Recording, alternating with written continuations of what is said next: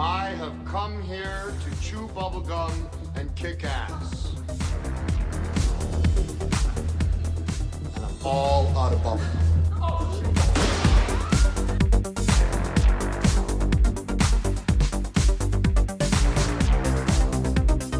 You're gonna need a bigger boat.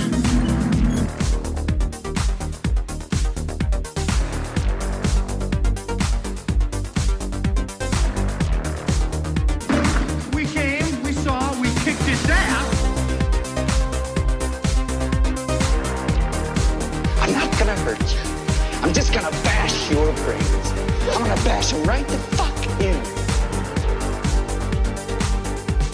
Before dawn. Make your choice. Boy, the next word that comes out of your mouth better be some brilliant fucking Mark Twain shit, because it's definitely getting chiseled on your tombstone.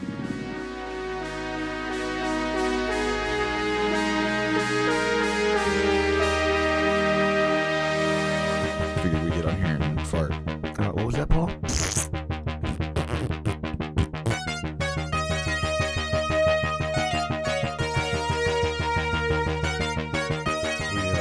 We do the, what is it, the lethal weapon countdown, 3, 2, 1, and then clap.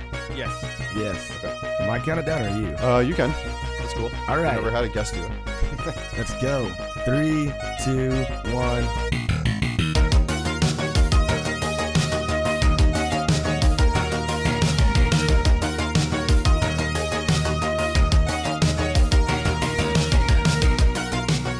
Hello, everybody, and thank you for listening to Who Will Survive Horror Podcast. This is your host, Paul, and this is episode 33, I hope, but I didn't go back and check, so it might be wrong. Anyways, I'm here with my co-host, Marco, who was just recently a survivor of a plane crash. How are you feeling after that? I'm good, but I feel like it's gonna catch up to me. Oh, really? Was Yeah. there was there anyone else on the plane with you, or? I was the sole survivor. Oh, shit. Did you already say the name of the movie in the show? I might have. You might have to continue listening to the intro to find out. Well, someone sent this videotape into the show, which I'm not sure who's making videotape still, but Yeah, right. they sent in this video submission, and it's somebody killing this girl in a warehouse somewhere. I think I can figure out the location. I thought we could go check it out. We can But maybe we should get it back. Absolutely. Yeah, we could get a crew to go with us. I got these two guys here, Dylan and Devin. What do you guys think? Do you want to go along with us, check this place out? I'm game to go to this warehouse. I'm just hoping it's not full of a bunch of Evil Dead traps or something. That would be like a real bummer. But then again, I mean, what, if we get dead, we get killed, sure. Bonus. Let's do it. Right. Awesome. Well, on our way there, we will have to talk about these couple of movies, which we sort of mentioned. But before we get to that, we have with us Dylan and Devin from the Horrible Podcast. What's going on, guys? Welcome. Hey. Yeah, thanks for having us. Yeah, no doubt, for sure. We're always excited to do a little guest appearance on other podcasts. Cool. Sure. Now, I know I had kind of told you guys, and I'll try to contain myself a little bit and not spend the entire show just telling you how much I love your podcast. But Yeah. That's all right. You can fangirl. I'll take it. We'll sit back and listen the whole time. There you go. I know It's that's literally the only time anybody's going to say something Please, nice about Actually- please go on. Go on. Funnily enough, I was just telling the other guys, I don't know if Dylan, you were in the room, but my Uber driver last night knew what our podcast was. That's That's pretty Oh, funny. nice. Yeah, he was like, he recognized my voice, and he was like, do you do a podcast? And I was like, yeah. I was like, fuck yeah, baby, local celebrity. Right? Hell That's yeah. awesome. We made it. We No, that's made Made cool. it. Yeah. Yeah. Yeah, I mean, I you're just made that up so I would tip him more. You might just have. ask everybody that. Yeah, he just put, no, I don't do a podcast. Oh, you just sound like this other guy on the show. Right.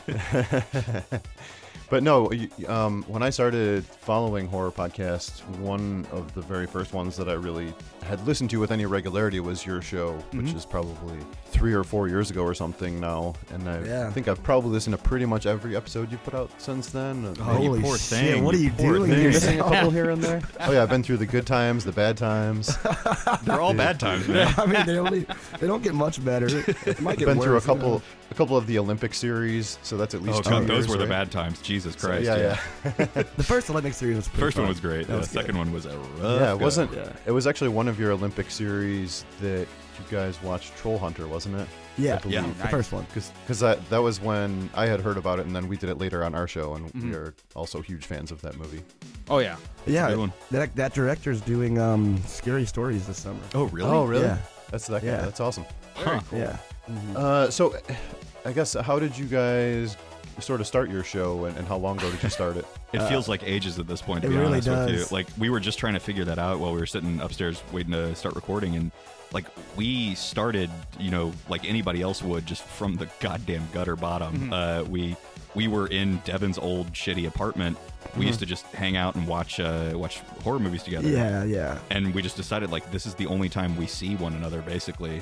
So, like, why don't we just keep this going? Why don't Well, we also would get into like such heated, Yeah. intense, but I guess worthwhile conversations afterwards, to the point where I think we would honestly. We had one that was like 2 hours. Oh, yeah. It was like longer than our actual podcast. I feel like we would push away our girlfriends and Oh, friends definitely, yeah. because we would get so into these things, and I feel like people I'm going home. Yeah, they're like, "Fuck this, I'm leaving you." And we're like, "You They're know like, what? people want to listen to this. Yeah. People need to hear this, so we're gonna scream at each other into microphones." Absolutely.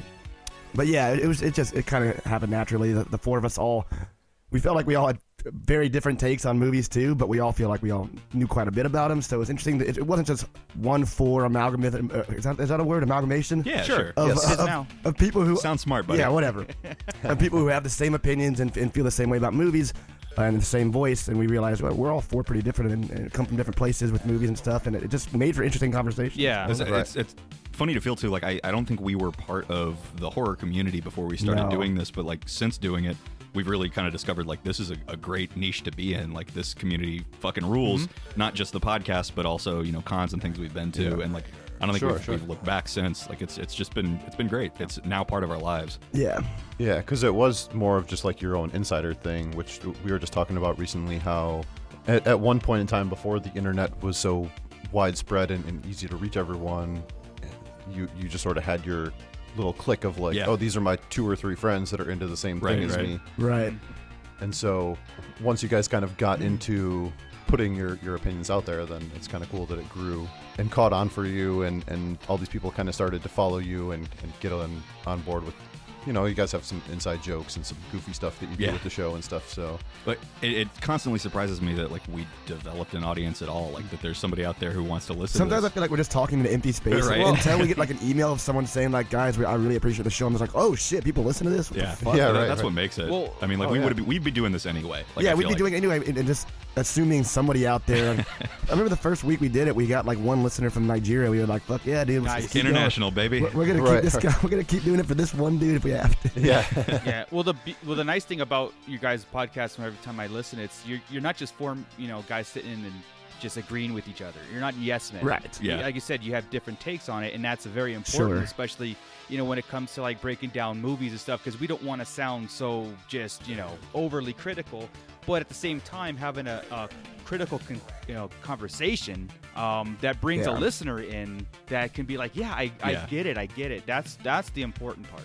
And That's for you. We just hope that somebody can get something out of it. Like, literally, like, you can decide, do I want to watch this movie or not? Yep. Like, Right. do I agree with That's this the person main or not? goal. Just like or wanting to watch it after your conversation. It's like, Right, what can yeah. I get out of that so I can join that conversation? I can text these Definitely. guys. That's like that's the fucking the goal right there. That's the ideal situation. Is that we do it spoiler free so that people can kind of whet their appetite and maybe they can be like, that sounded interesting. I'm gonna go watch this movie now. I mean, Yeah, truly, yeah. we hope somebody gets something out of it. Otherwise, we would not be watching 3 horror movies a week Oh for my God. the last Sure. like couple of years. Sure. Sure. I- Especially the way that you guys do it with doing the 3 per week that you...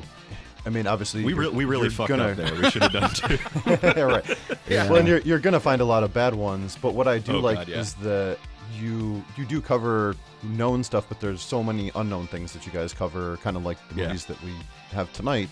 Absolutely, those are 2 movies that we probably never would have watched if it weren't for the Sure. almost No, we certainly- discovered both of these. Almost through the podcast, certainly. yeah. Well, through the podcast in different ways. One was just copious amounts of research, which we have to do to find movies that we hope are good. That was Evil Dead Trap. And Soul Survivor was me on a random night tweeting out to our Twitter followers, "Hey, does anybody know any lesser known 80s horror movies?" And I don't remember who. God remember. bless you, whoever you are. If you Might have been got Armored Foe. someone like that Yeah. just mentioned it, and here we are.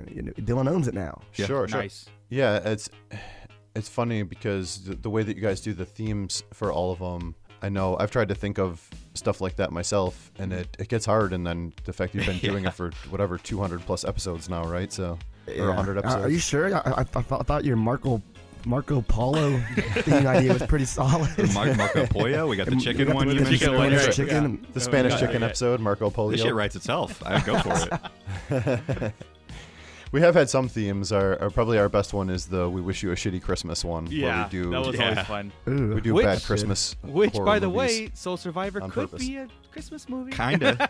Yeah. Yeah. So- Except that it's not bad. Forgot So. that. well, there you Spoiler go. alert on the exactly. review. But We've found weirdly, we've done some Christmas themed ones. Those tend to be some of the better ones. Oh, they're Strangely fun. Yeah, enough. yeah. We Yeah. found some good stuff. There are there. some very good Christmas Yeah. horror movies. oh yeah, yeah. Very- And there's some yes. really, really bad ones. So I mean, there's a shit ton of Oh, real yeah. bad ones. I think that might be the worst one we've done on the show. Was one of the Krampus ones. Yeah, one what of the Krampus. the Oh. shit ass ones. Did you do Krampus Reckoning? Well, there's a million Krampus movies. one of the though. like Amazon Prime. Yeah, shit yeah. piles? It was one of those Yeah. ones. I think it was Reckoning. By the way, I think the Christmas Yep, Devil is Reckoning the is- absolute worst one. Awful. we didn't even ask you guys. Me and Dylan are dropping some real naughty words on this podcast right now. Oh no, are we you're good good. to do that? Yes. Go for it. Okay, absolutely. good. We are Sweet. rated explicit. I wasn't gonna be so- able to control myself. Yeah, no, I just realized, I don't even realize it anymore. I'm just like dropping F-bombs here left and right. I'm like, wait, I should probably ask. Well, I appreciate you asking. Yeah, but no, that's you know, fine. this far into the podcast, yeah. There's that. It'd only be the first 10 minutes that I'd have to go through and do a lot of editing. Just bleeping us out left and right. A lot of annoying bleeps in the first 10 minutes, but the rest of it's pretty solid. Sure. But no, I love the way that you guys do the themes, and sometimes it's super connected, and sometimes it's very loosely connected. It seems like it's a lot of fun. we literally did an enamel theme once. I was gonna say, Right. Dylan? What are some of the funnier themes? One of them Teeth, was also. tusk horns, so Yeah. that we Wow. could do that. It was like this is all What enamel. about I think? an amateur cop gets stuck in a building and like things turn Oh, awry? yeah, and yeah, stuff, yeah. That something one, like that? yeah, we accidentally stumbled across like 3 movies that were the exact same thing. And we were like, well, there you yeah, go. like the last night of the precinct being open Yeah. with a rookie cop or Yes, something. I yes. do remember that. The one. Yes, literal yes. same setup for Exactly. 3. I'm glad you know it better than me. Yeah, the Kevin Bacon episode. Right. Yeah, that was a good one. Did we call it anything special? It was- Bacon on the Fringe. It was man's Yes, man's yeah, that's stupid right. fucking title he put That's together. so stupid. That's so dumb. That's great. Yeah, a lot of them are definitely pretty fun with that, and I mean it's nice because it just gives you a way to find these movies that you would never find too, of just bizarre stuff. Oh, yeah. And the other thing that I had always respected about your show is the face value review of things, where Yeah. you're not afraid to say something that people consider a classic or a cult movie or whatever, and be like, Yeah, "You know, Don't this Look Now movie is kinda fucking boring." sucks." Don't Look Now fucking sucks. That movie's awful. But we stumbled across that because, like, when the first time I think it was like our 5th episode, we were doing Yeah. Night of the Living Dead, and like objectively, that movie has just not aged We're particularly not big well. fans of. Yeah, there's certain classics that. I tried to defend it then still because I was like, Yeah. well, it's You an kinda artifact. you feel like but you have to, yeah. I don't know. Well, It's yeah, not that we good. definitely could be considered sacrilegious when it comes to certain Well, classic horror movies, but That's why I always Sure. bring up the 1990 remake, because the 1990 remake it just brought it a different vision, a different energy to it, to where like Sure. yeah, and then the original it's a very, very dated movie. Yeah. And you just have to take it for face value as this is the start. But like I said, the 90s remake was like, now this was cool, That's got some Savini action in it. yes, Sure, Yeah. sure. yes. and we feel the same way about the '90s Psycho remake with Vince Vaughn. Oof. We've never done that one. He's lying. I don't think I've even seen that. I saw that in a movie theater, and I was they go, we're gonna do this shot by shot, word by word. I don't remember Anthony Perkins Except for the jacking off part. masturbating. Yeah, I don't remember that part in the whole thing. Oh no! Well, nice. I mean, if they're gonna add one thing, it should at least be Vince Vaughn jacking off. Yeah. I agree. All I ask for. I mean, if they We'll showed get his jacked dick, it off under a definitely would have been dinner better. What if Vince Vaughn just got jacked up under a dinner table on all of his Just as movies? Norman Bates. Just Yeah. like every movie he's in. That's a great movie too. Oh, Speaking boy. of, that's Norman Bates, literally. Oh, Norman Bates. Right, Yeah, right. I get it now. We got it. He is the ultimate baiter. But no, I just always kind of respected that about, it's like kind of having your opinion in the way that you do it, and just say like, well, we can't say that. Yes, I respect. Like you can say you respect it because it's a We classic, respect but it. Respect, by, yeah. Yeah. by the modern standards. Because I kind of feel that way too, and a lot of our rating is along those same lines, where we based more on enjoyment factor as opposed to Yes. oh, this is like Yeah. shot a What it certain did. way, or the How music or the important it lights is, or yeah. whatever. Well, we changed ours, right? Because we had like a 10 scale rating, and yeah, it was Yeah, kind of yeah. like I hated putting anything into that 4 or 5s because I happen to Yeah. like a lot, and and sometimes nostalgia hits you too much where the movie's not that good, but it just Right. remembers you in a place and time that you saw it. So Yeah. this Yeah. rating, Absolutely. yeah, this rating is better. Like, I liked it. So you could tell someone I liked it, I loved it, I didn't like it, whatever, and they can just kind of go off that instead of going like everything's an 8 or a 9. Yeah. Which in, Yeah, that's my problem. I think we have a similar line of thinking there. Ours is just is binary, yes or no, basically. But the Sure. idea is, if you listen to us talk about it for 30 minutes, You get a you general get an idea. idea. Absolutely. Yes, yeah. Yeah. Except sometimes you guys trick each other, and it sounds like you're shitting on the movie, and they're like, "Oh no, I kind of like it." Wait, Yeah, what? right. Yeah. It's Does yeah, we're complicated. Yeah. Aren't we all though? Right. Cool. So why don't we talk a little bit about these two movies? So the theme that I picked for the show was actually really simple because I didn't have to do anything except find these movies, which were hard Those to are the find. best. It sounded like you actually had a lot of trouble. Yeah. Because we weren't like, holding up our end very well either. It was kind of hard to get these movies to you guys because they're hard to. I mean, they're not super easy to find. No. Yeah. Well, ironically, unintentionally both of chose them. two really hard to find ones. Yeah. Yeah, both of them are not even available to rent or anything, which is Right, just and weird. there's another Soul Survivor with William Shatner that Right. Yeah. always confuses people. Oh, there is. Yeah, that's Yeah. the one that Blue Street started Oh, that's watching, right. and he was like, "This doesn't seem right." Yeah, I think it's like 3 hours long too. It's like a TV movie. Also involves a plane crash. Like he was Yes. confused early on. He was Yes. like, Yeah. "When is this?" We were like, "Wait, what? Why aren't you I guys talking promise you about there's William no- Shatner? What the fuck? Shatner's not in this." Yeah, there's no Evil Dead traps other than this other one, so that one's hard to miss. But yeah, he had a bunch of Shat jokes lined up, and he was like, "Fuck, now I can't even use them." Right. Oh, he Yeah, would anyway. yeah. It wouldn't He stop. probably still. He probably uses still it. uses Sure, but yeah. So what are the theme was that I wanted to talk about two movies that maybe you guys found through the podcast, and then wanted to revisit them because you had maybe not talked about them in a couple of years or whatever, or thought about them since you are watching 3+ movies a week. So tell us a little bit about what these movies are and why you had chosen them. Well, first I want to add that another reason we like to talk about these movies as much as we can. We actually did a live show at Oh, yeah. Day of the Dead, which was cool. We talked about hidden gems. I think, Dylan, you agree that we try to jump at any opportunity to talk about hidden gems because we want people to see these, and I want people to know what Soul Survivor is. I want people to know what Evil Dead Trap is, and that's why I even want to mention movies like The Canal we talked about too by Ivan Kavanaugh. Yep. These movies need to be seen. I don't know There's- why they're not being seen. There's that little like dopamine rush you get when you find Yeah. a movie Oh, like yeah. this, where Yes. you're like, "Fucking Yes, nobody yeah. knows about this. This is great." Like, this is, I think, why a lot of people watch horror is because there's Yeah. so much, and the quality varies so much, so that when you find one that's forgotten, boy, does it feel good. And especially with Evil Dead Trap, I revisited it yesterday. I've seen it a million times now.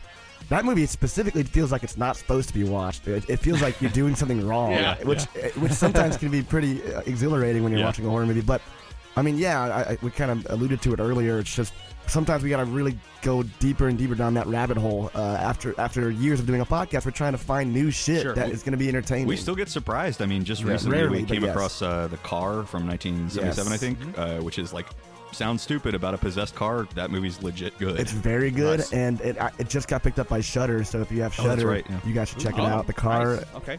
Yeah, and just kind of randomly, we just watched what's the Christmas movie we just watched, Dylan? Oh, Christmas Evil. Christmas Evil, Really, which really was good. very, very good. Like legitimately, not tongue in cheek or goofy, legit like Maniac style. Yeah. Oh, nice. It's like Christmas Maniac movie. but Santa Claus. Yes, Yeah. exactly. But anyway, yeah, I mean, this is the product of us feeling like year after year we've run out of movies to watch, and then kind of Just stumbling when you upon- need it, something comes along. Right. Exactly, yeah. Yep. So the first one that we chose, my choice here was Soul Survivor, which I think, Devin, you said you texted out about it. Somebody tweeted, had, yeah. or tweeted. Come on, somebody Grandpa. Like, I really do feel old for saying that. Good Lord. So you got on your cellular telephone and you asked for this, and somebody came to you with Soul Survivor, which none of us had heard about until then. You watched it, I think, before any of us, Yeah, and and you so we found a got to way do for this. us to have to Yeah. do it. And I'm glad that you did, because this one is one that anybody I I mentioned. gifted it to you for your birthday. Yeah, that's right. Yeah, you've done some good birthday. I gifts. know you, buddy. Yeah. So this one is about. It's from 1984. It's by the guy who did Night of the Comet, and also apparently was the writer for Honey, I Blew Up the Kids. Oh, nice. Yeah, Wow. perfect. Marks equality there. And he says, or it's about a woman named Denise or Dee Dee, who gets involved in a plane crash that we see, at the very opening, basically, and it kind of wakes up noticing that everybody else around her has died, and she's totally intact, totally fine.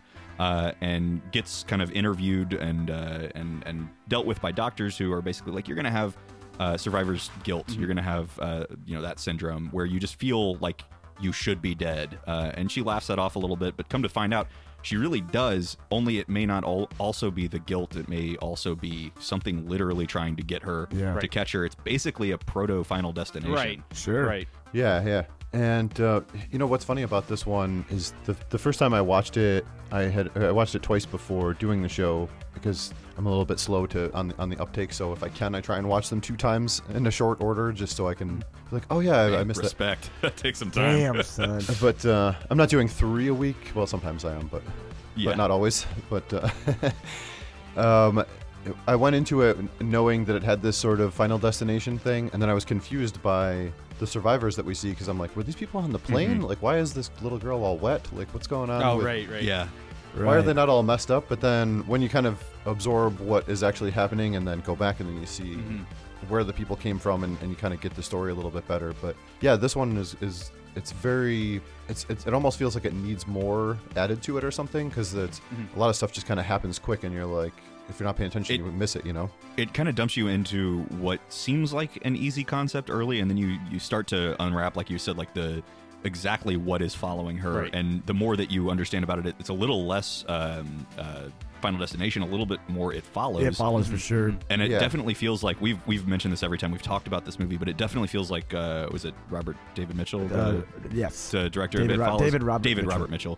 It feels like he probably saw this movie before he did. Like there are direct kind of like one-for-one scenes in it, like a scene in a park that I love later where this So man is good. following her, and just from a distance you get the sense that he is supernatural, but you can't quite pin down how. And it's not as if anything's directly interacting with her for quite a while. It's just this threat, this looming or she's kind of like weirdness. listlessly looking out the window at a diner when she's eating with her love interest and sees on the other side of the street someone is standing there, kind of like almost maybe even a throwback to Halloween, the original Halloween, when Laurie Strode's looking out the window.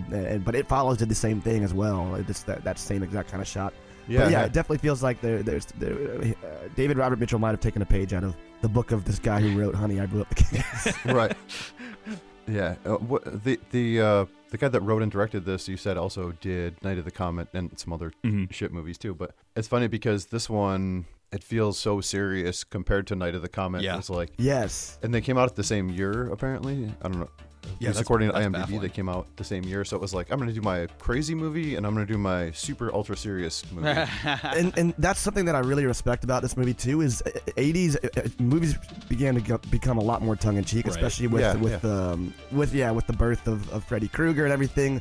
It seemed like everything was already done in the more sober, serious horror movies. So people started to kind of lean towards more goofy, kind of meta style movies. And this one is a mid 80s movie where a lot of movies were like that, but this kind of stands alone as a very self-serious movie, which is respectable because that's hard to do. And I think like, that's one of the things that keeps this one fresh for me is that this feels more modern. It feels very ahead of its time in the sense that like it isn't a tongue-in-cheek. It's not like a throwback. This is not the sort of thing that 80s throwbacks throw back to. This is just its own thing. And, really, it's not dated at all. And to that point, this is, and Paul and I, we've had the discussion on the remakes of today, right? Like everybody's remaking things. And this is, it's like you just took the words right out of my mouth by saying movies should be influencing other movies and how these things we pull from instead of trying to remake something. Right. Because then sometimes those remakes get so convoluted that there's something else than the source material. And that's why I was like, man, I'd rather, somebody just kind of pull from it, call it something different, and have that influence. Like you said, like It Follows, like It Follows. like Definitely. Soul Survivor has a lot of influence on today's genre. It really does.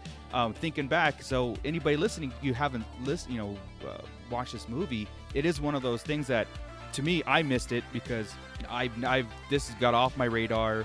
I've never heard of this movie. It's never been on anybody's radar. No. I feel like nobody knows about this thing. And Night of the Comet is one of my Right. favorite movies. It's on my top 10 of movies.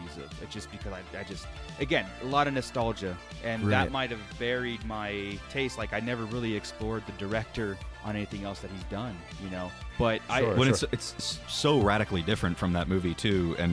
And feels like this is the kind of, I don't want to put words into the director's mouth, but like Night of the Comet feels like that kind of like fun movie that a director gets out of the way just to have a good time and to make some money. And this is like, this is a hard one to sell. I don't know how, and I've never seen like a trailer or anything for it. Like, I don't know how this thing sold itself in the time. And it's one of the reasons why I feel like this thing has to be so forgotten is this is like a director's kind of vision. You said it was 84, like. right? Yeah, 84. I mean, this came out. This came out when like Evil Dead had been out for a few years, and Evil Dead 2 is coming out, and Freddy Nightmare on Elm Street came out. So yeah, I can imagine this one.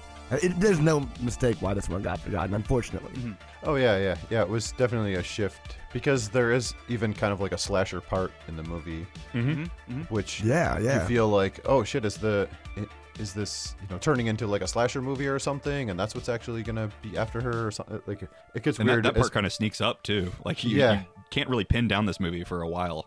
I know, and at first I couldn't figure out who the guy was that was stalking them. I'm like, why is this guy after them? And then I realized it was the guy from before. And then when you figure out what really is going on, you kind of get the idea. But at least I have my own theory of what is really going on, which we'll save for the end.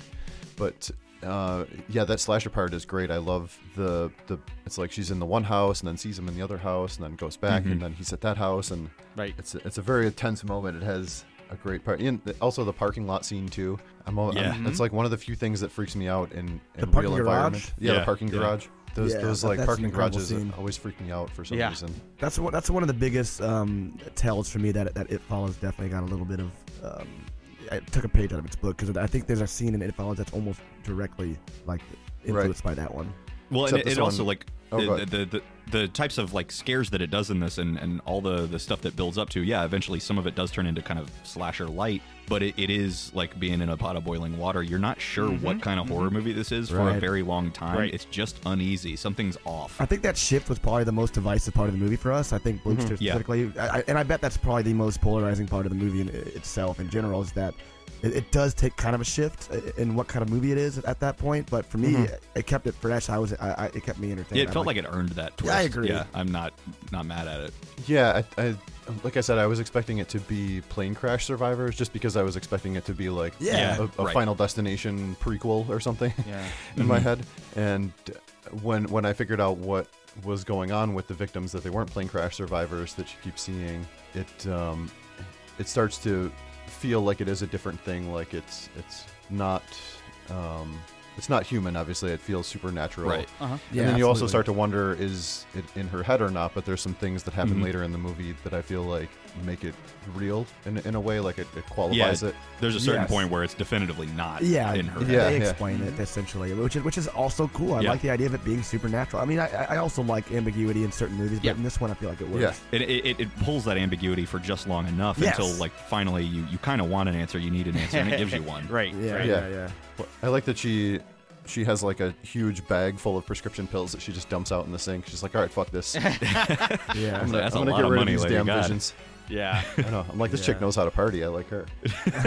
I like her a lot too. I think she was great. One of the things I like most about this movie is that, this kind of thing, like a borderline psychological horror early on, like lives or dies on the performances you've got. And I think Dee Dee and Dr. Hunky, her love interest, are great. Like, I love their interplay. Like, I would just watch them in another movie. Yeah. Like something where there was no supernatural threat. Right.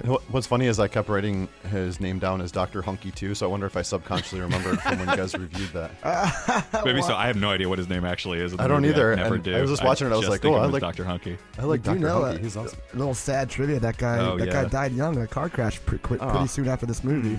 Oh, that's a bummer. It's a bummer. Yeah, he's really good. I think everybody generally is. He had like the 80s hot guy thing. He was like super skinny. Absolutely. Like 5'10", 130 pounds. Looked like he never ate anything with fat. Yeah. But yeah, I think all the acting is pretty sufficient, at least for the most part. I mean, some of the people you could tell they're not pros or whatever, but yeah, I feel like the important people were good. Even the neighbor Christy, she was pretty good. Yeah, I like her. Yeah, I think we should explain to the listeners that this isn't a completely polished movie. Like it does have a tiny tinge of a B movie feel to it, but it's just so competent that it kind of transcends that. I feel like that even works in its favor in a lot of ways too. It is that sense, not to the degree of Evil Dead Trap, which we'll talk about, but that sense of like, this is something that I shouldn't be watching or that I wouldn't expect to be watching. Right. Like this feels kind of accidental in a strange way. I feel like we pulled it out of an alternate reality, Right, like an alternate like- universe yeah, where right. other 80s movies were made. Even if you're not literally pulling this off the shelf at Blockbuster, it feels like you accidentally did. And Yeah. you're like, where the hell did this come from? Yeah, it's a Right. good feeling too. Oh yeah. No, it does, and it's almost like you now knowing what we know about these movies, we keep waiting for it to go almost slapsticky or something. Right. Yeah. Right. But And it never does. I mean, it plays it. It plays it Confidently. dead Like- seriously and confidently, which is to its favor and its benefit. But I do want to kind of reiterate: you're not going to escape all the '80s cheese. You will No. get some '80s cheese out of some, like you said, some amateurish acting from smaller roles, which is Yes, what yeah. makes Dee Dee and Dr. Hunky shine so much. Yeah. Because they could have easily been cheesy '80s actors too, but they were quite good, and I'm not sure really what else they've ever been in. Not much. It looks yeah, like, it didn't look like there was much. I looked them up. Weirdly, the lady who plays the actress was in Get Out. I noticed. Whoa. I think she was one of the old women at the party. Yes. Wow. Yes, I did see What that. a yeah. crazy, Mhm. cool connection. That's pretty That's funny. awesome. Yeah. Yeah, she was good too. She played that crazy, stressed out actress person really well, and I love that she calls her in the beginning, and then Yeah. she's just like, "Keep your doors locked," and then Right. hangs up, and I'm like, "What the fuck kind of Yeah. a phone call is that?" Yes, hello? Yes, it is. Who is this? This is Carla Davis. I'm sorry. They gave me your number, the agency. Oh, Miss Davis, of course. Is there a problem with the shoot on Tuesday? Oh no. I was just calling because I was wondering how you were. I'm fine. I just wanted to tell you. Keep your doors locked. And come to find out, with as much as she actually knows kind of about what's going on, it's just like, just be fucking forward about this, lady. Yeah. Good lord. I know. I know. Well, all the subplots going on at one time as we follow the main story, right? And you have like the clairvoyant lady, and you have all these, the soul survivor stuff, and the survivor's guilt. A lot of people don't credit Stephen King for that kind of writing. Like a lot of his books are they. This is why I gravitate towards his writing a lot. Is that's what they do, and his influence on other people has got to be noted here. That's what I'm trying to get at. Is like you'll get Stephen King will write 17 different directions, but one overarching story, and that's what Yeah, reminded me definitely. of this movie was kind of doing. Where yes, we're following this story going on, but you've got to pay attention to all the other characters and actors or subplots that are going on.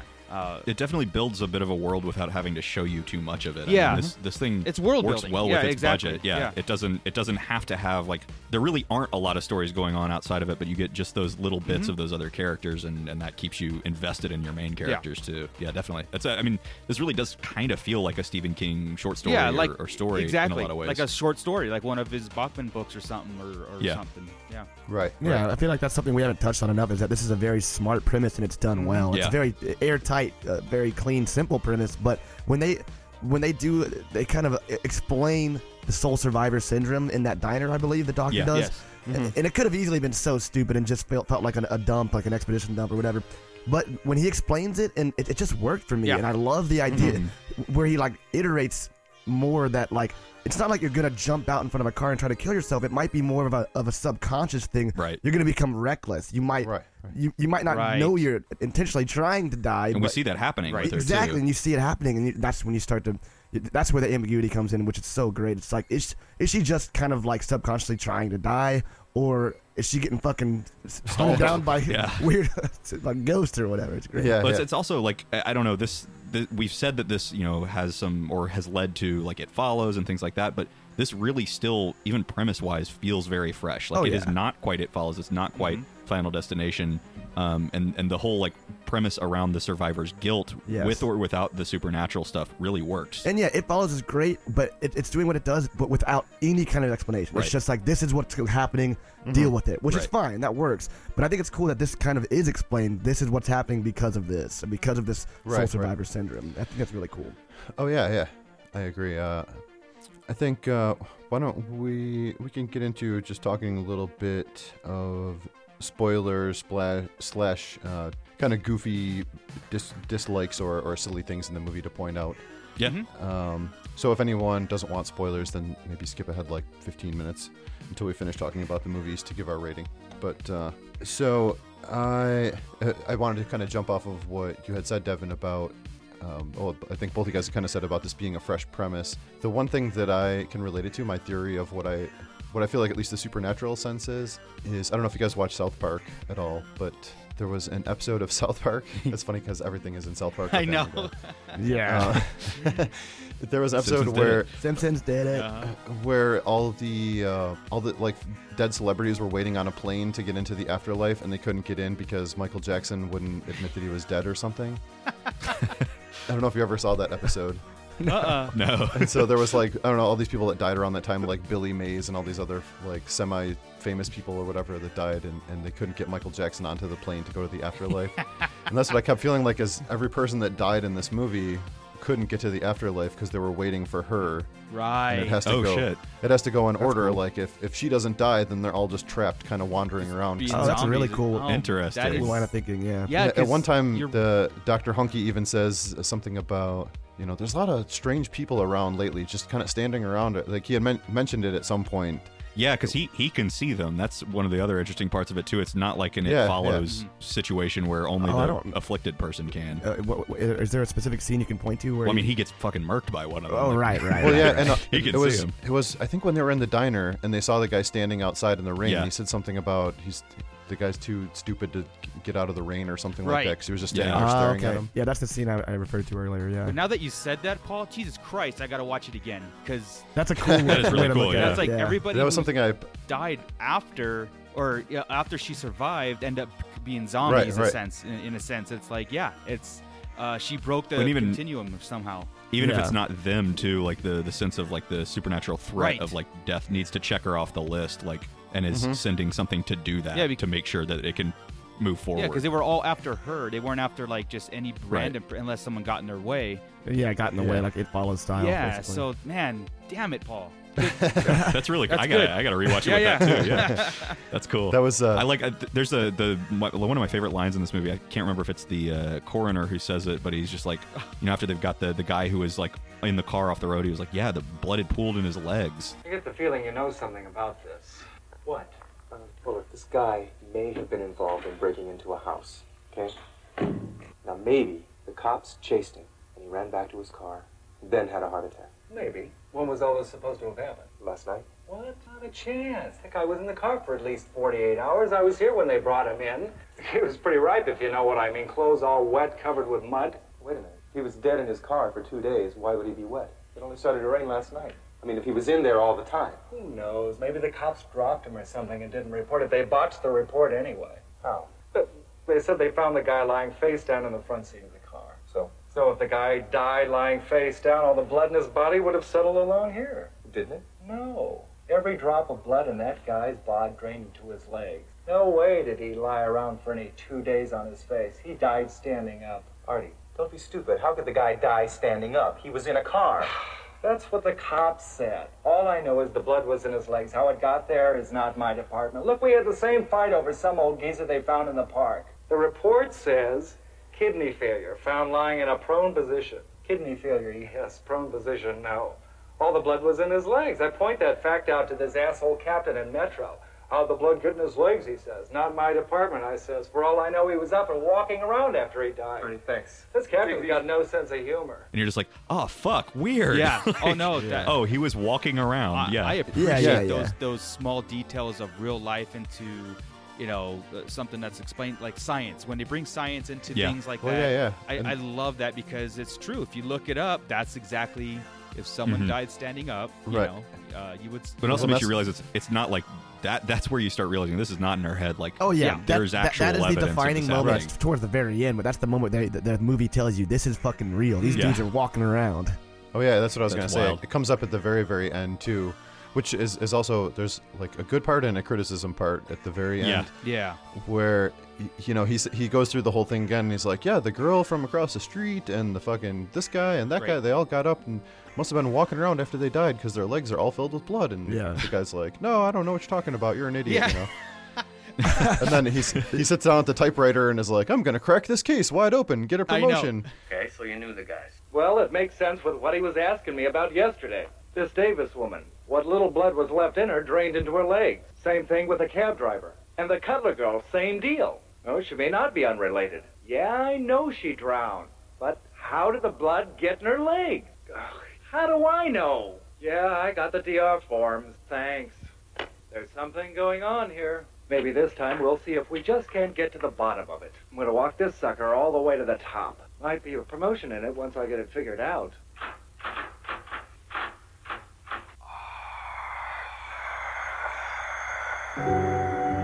And then the girl sits up at the neighbor. It I'm opens like, up a big old can of worms, yeah. And that was one of the 80s cheese moments I referred to earlier, too. That guy was kind of a goofball. And, Yeah. But you can't Well, that was avoid that kind of I stuff. felt like it was the Maniac ending, which we just covered the Maniac not long ago. And it was Good the movie. Maniac God, that was a ending, good like, movie. he's dead, but then his eye opens up at the end. Yeah, exactly. Right. Okay, Well, we they can just get needed. through that. It was like it doesn't feel like it's sequel bait, but it's the kind of thing that you would think would be like sequel bait for Can it. you imagine Soul Survivor? Soul Survivor 2. Well, Yeah, right? Yeah, that might Man, need some it's coming soon. explanation here, but that ending might. That's the only thing that I still can't put my finger on it. If we're following this girl's life, through her event to her death, why is this event happening after? And why? Well, it's my one. Is it my Arthur? one major knock on the movie is like I feel like that kind of like negates some of what happened earlier Yeah. on in it. It is very much just there to be like that last little scare, but it Sure. It makes you have big questions that I don't think the movie's into answering. You're like, wait, what? I know. That's a really funny way to look at it. Every movie had that kind of like final The Carrie scare, ending, yeah. But, and so they're like, we gotta have one, but it's completely fucking You're right. backfires. And yeah, it's You're like, wait, what is that? Wait, why'd you do that? That sounds like a movie executive saying, like, look, you got to have some sort of punch at Yes. the end or Right. something. Absolutely. And the writer's like, Yeah. oh, Yeah, well, that's- I just want it to be over. Right. Yeah. Yeah, it should have just ended with that guy's poorly delivered monologue about Yeah. cracking the Yeah. case and getting a Yeah. promotion. Yeah.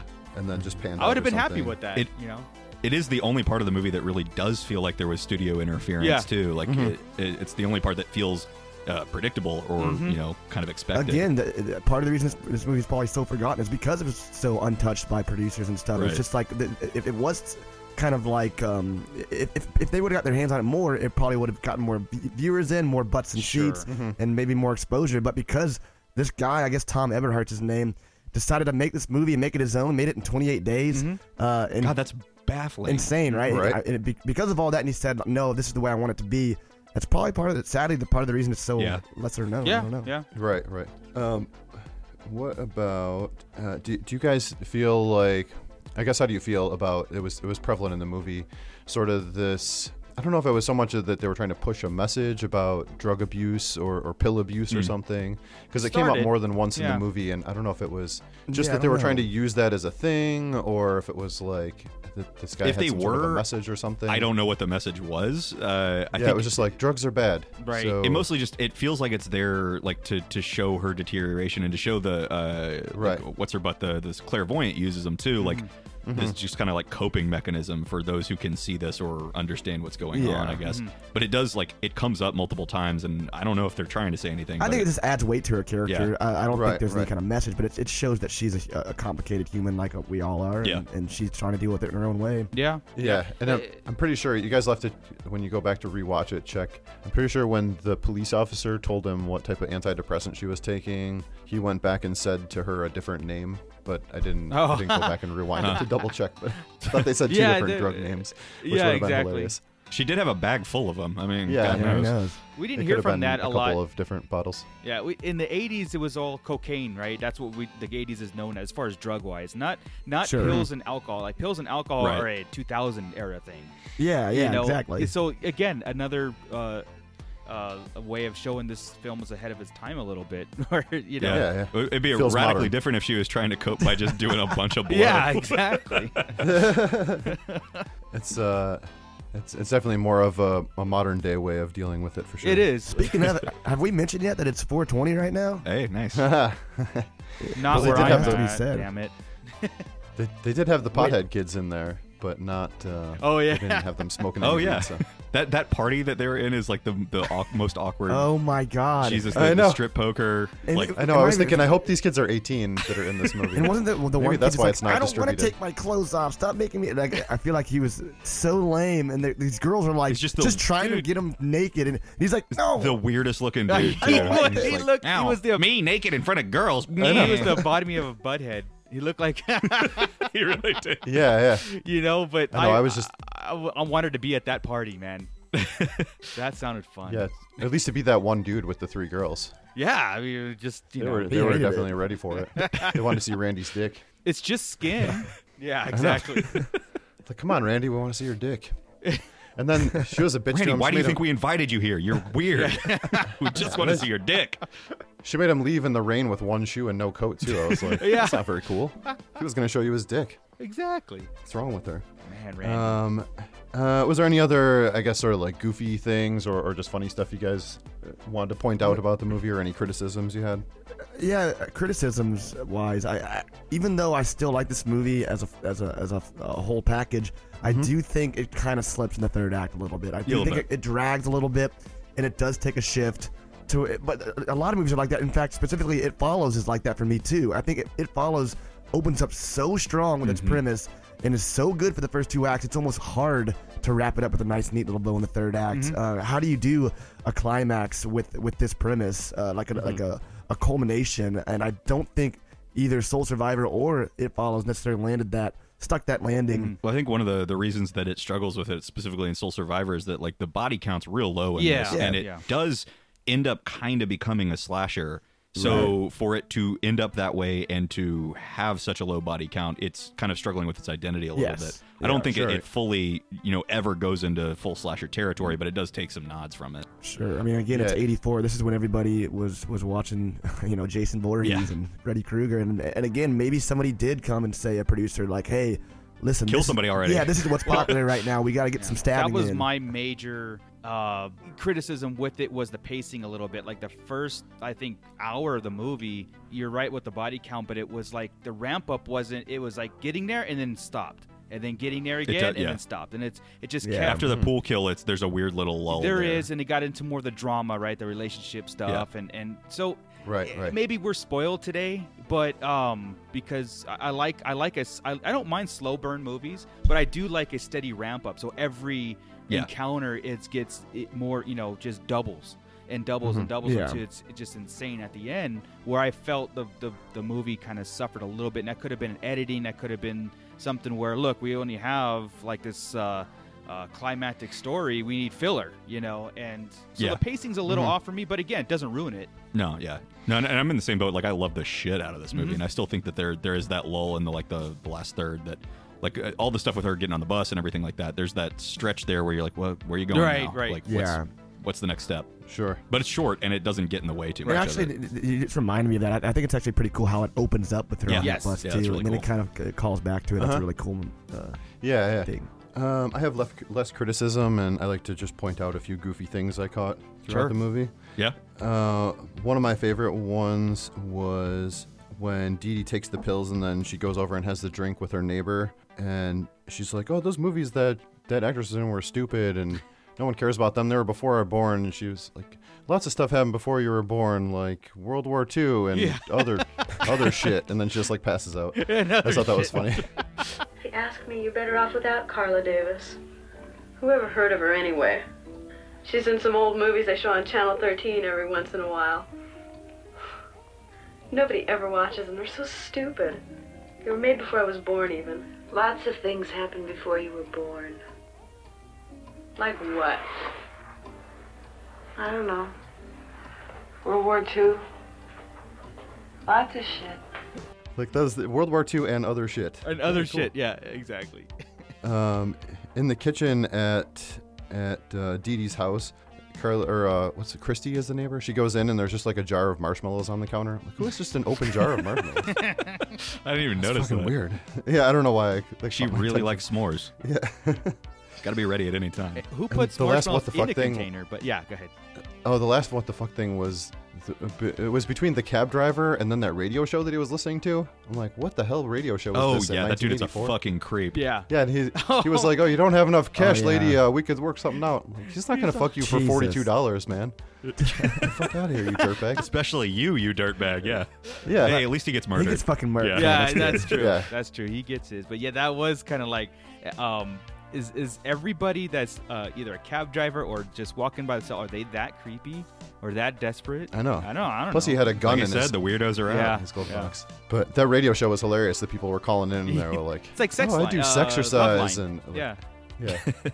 Yeah. I didn't know they had Like that much midday risque too. stuff That on the was radio. not like that was like not late at night. That was in the middle of the day. I know. Right. Exactly. It just those were like kind of the few little moments that they threw in, almost like kind of a funny thing. I feel like the marshmallows on the counter wasn't a funny thing. That was just something stupid that my brain caught onto. Yeah.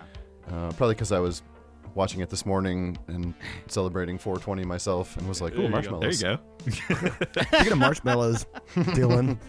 Speaking of marshmallows, yeah, what? Yeah, when I first met Dylan, it was in yeah. 8th grade, and I went to his 8th grade. I don't know I how. met you in 6th grade. We know Whatever, but I went to your birthday party, I think in 8th grade, and as party favors, he had a big old box of marshmallows, and he gave away bags of marshmallows. That was That's my mom's awesome. idea, and I'm never gonna live it down. That's awesome. I will never forget it. Were they big full size ones? Just in a Wait, bag? it's like No, they were the smaller ones. Oh, the I don't baby remember, ones? honestly. Yeah. That's one detail Little that baby mallows. I did not remember.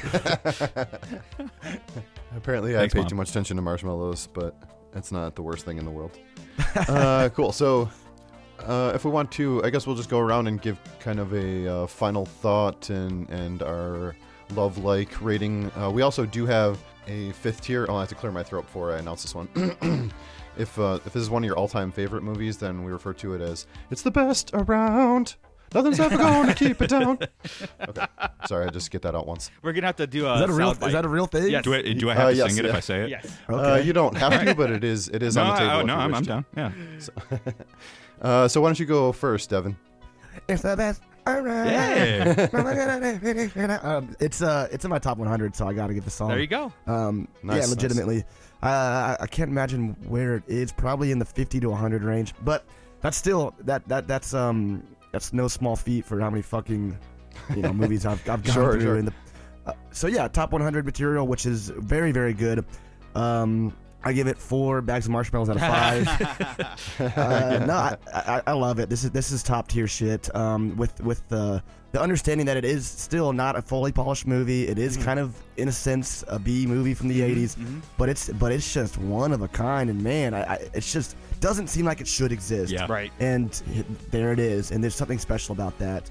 So yeah, immediately when I saw it, I knew it was special. Had to give it to Dylan. I thought of Dylan first. I was like, "This He's is always something-" thinking of me, to I'm be always honest. thinking of him. But his birthday was coming up too, so we do a birthday episode where we kind of He's gift eating bags of marshmallows. eating bags of marshmallows, just like the old Right. days. But no, we gift each other movies, quote unquote, where we choose a movie that we think this person will like, or we try to troll them. Mostly that's what I do. That's what Dylan Yeah. does. He's an asshole. But I thought he would enjoy it. I knew immediately when I saw it was special, and it remains to be that way to this day after multiple rewatches. So definitely I love it. It's the best around. 4 bags of marshmallows out of 5. Perfect. Speaking of your birthday episodes, I'm really looking forward to 10 years from now, the 40th birthday episodes. Oh my God. Because of the, we all fuck each other at the end? impact you guys made. Finally. Was that the thing that we agreed on? Oh yeah. We're losing our virginity, buddy. Very cool. Act like you haven't been thinking about it every week since we made that Oh wait, pact. I just don't remember it. I swear. Perfectly normal. Perfectly healthy.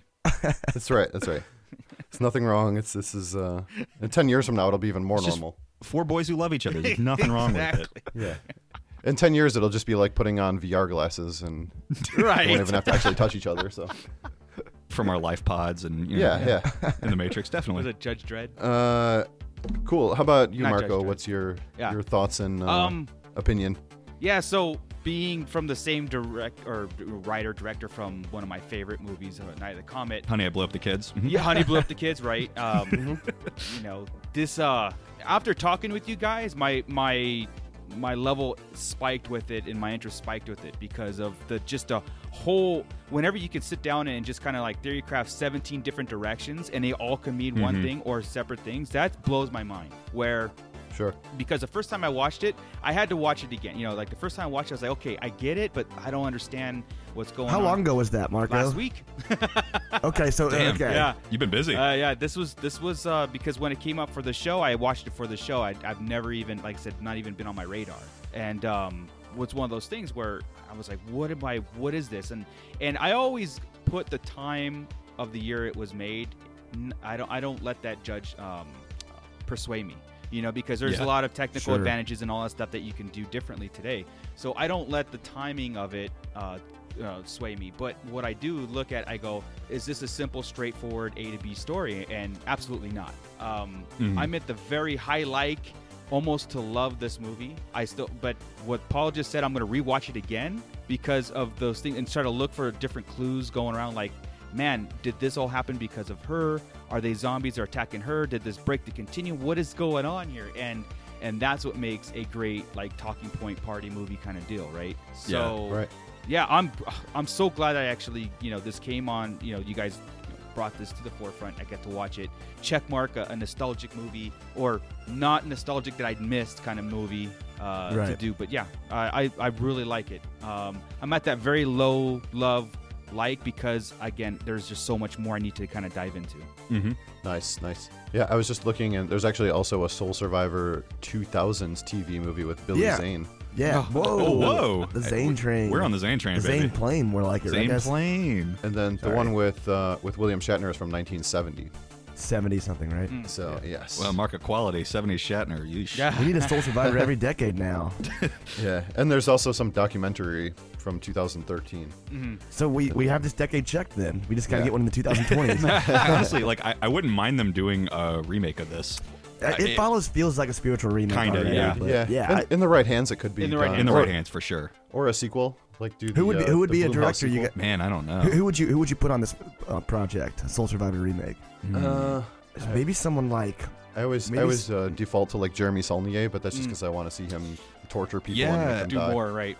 I was gonna say I could use like maybe a more depressing kind of downbeat version of this. I mean, obviously David Robert Mitchell would, but he's already done did. It Follows, yeah. Sure, basically. Yeah, or maybe even Ari Aster from Hereditary. I could be into that. Someone who's good at, who's not going to be your tongue in cheek, your run of the mill. Somebody's got to take it seriously. Someone's going to take it very seriously. Yeah. Yeah. It couldn't be made funny for sure. No. They can't Black Christmas it. No. Oh my God! Don't even get me started on that remake. Good With God! that little yellow boy in the walls. Oh Jesus! That's one of my least favorite remakes. Good God! We've had a lot of different opinions about that. We've had people that absolutely hate that, and people that love it. I've heard people try to defend it, and I don't understand how you could. No. Yeah, I just like hearing people get mad about it. So.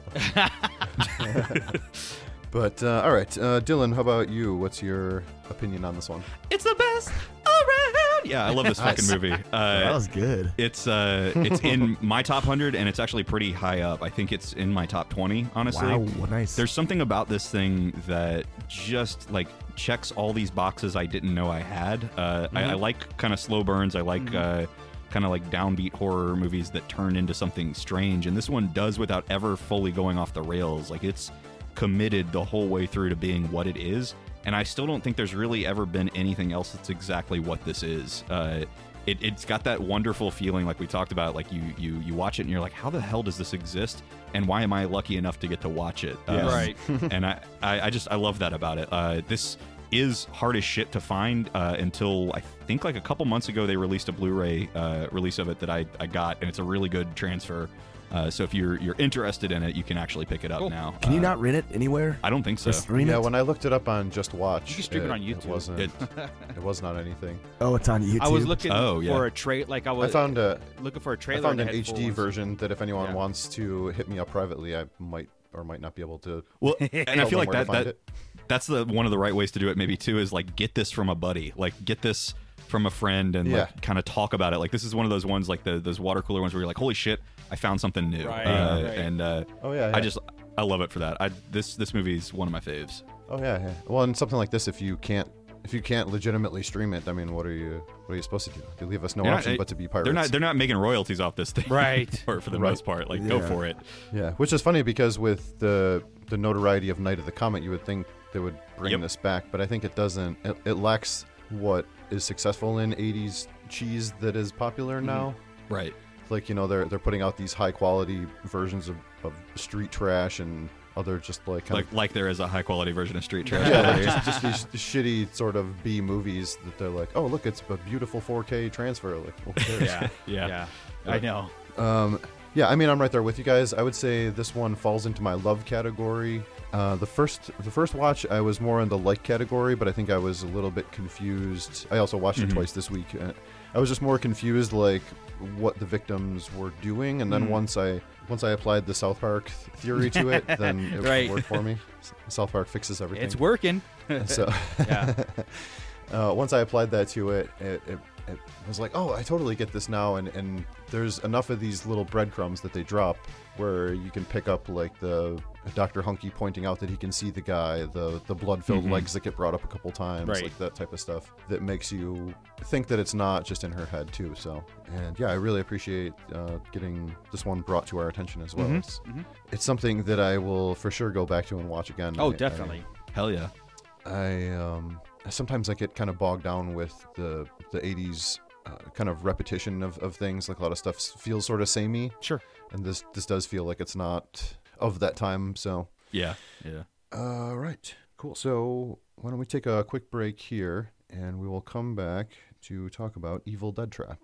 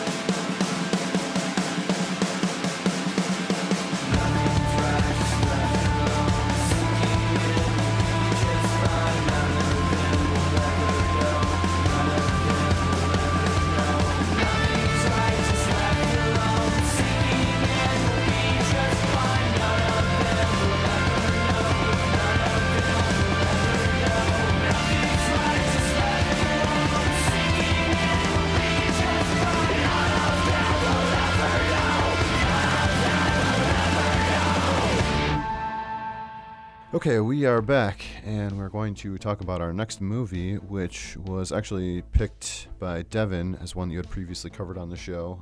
and why don't you tell us a little bit about Evil Dead Trap? Evil Dead Trap. All right. This is one that I dug up when I was always, of course, endlessly looking for fresh new movies. Not necessarily new, but I was looking for J-horror movies and lesser-known J-horrors because I'm a big fan of J-horror. This one's 1988 called Evil Dead Trap. Pretty simple premise, actually, truth be told. We have a TV reporter. I believe her name is Nami. Nami is a news reporter, and she gets basically what is a purported snuff film sent to her. She takes out a video, pops it in the VCR, and it looks like a snuff film, someone being murdered. And she recognizes where this is from or where this is being made, some abandoned warehouse. And she takes her reporter friends and colleagues and wants to go to this warehouse and investigate where this snuff film might have come from. And then, of course, chaos ensues as they get to this. Really, the idea of going to investigate a snuff film warehouse went wrong for them? Really Go weird. figure. But to speak on why this movie really shines for me is, A, I'm a huge J-horror fan. Absolutely love J-horror. And this is not your typical J-horror by any stretch. And it just feels just like Soul Survivors. It feels like it shouldn't exist, and maybe shouldn't even be watched, to be honest, at certain points.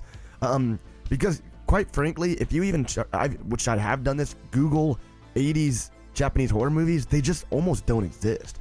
I The weird dead zone. Yeah, you don't see a lot of horror movies before the 90s out of Japan, except if we're talking 50s, 60s, obviously. There's some really older J-horrors. Right. But this one just it stands on its own.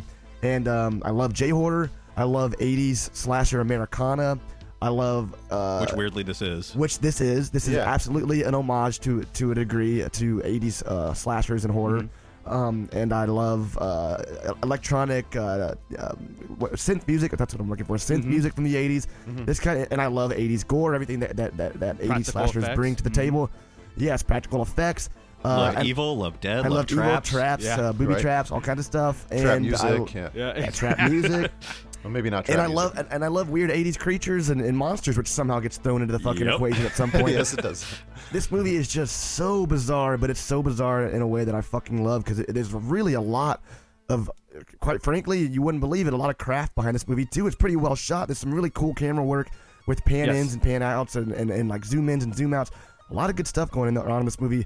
And also a lot of real fucked up stuff going on. So that I want to make that caveat real quickly. This is it's There's a whole scene in here that we firmly believe if you just remove it from the movie you've got a much better movie. Oh, sure. Yeah. We all know what you're I actually referring fast forwarded the second time I watched it. This movie's not for the faint of heart, and there is a scene quite literally where I think I'm going to edit it myself with the supercut of it. Yeah, I'm just going to cut it out, and then that's the version I'm going to release. Much easier recommendation. Absolutely, because it is pretty grimy and gritty and nasty without that scene, but it's just enough. Right. Where that scene's just not fun. Yeah, it's sure. Whenever we've done a few Japanese horror movies, and I've kind of began my journey of exploring more Japanese horror and everything. And of course, a lot of this is stuff from the past 10 years, 15 years like that.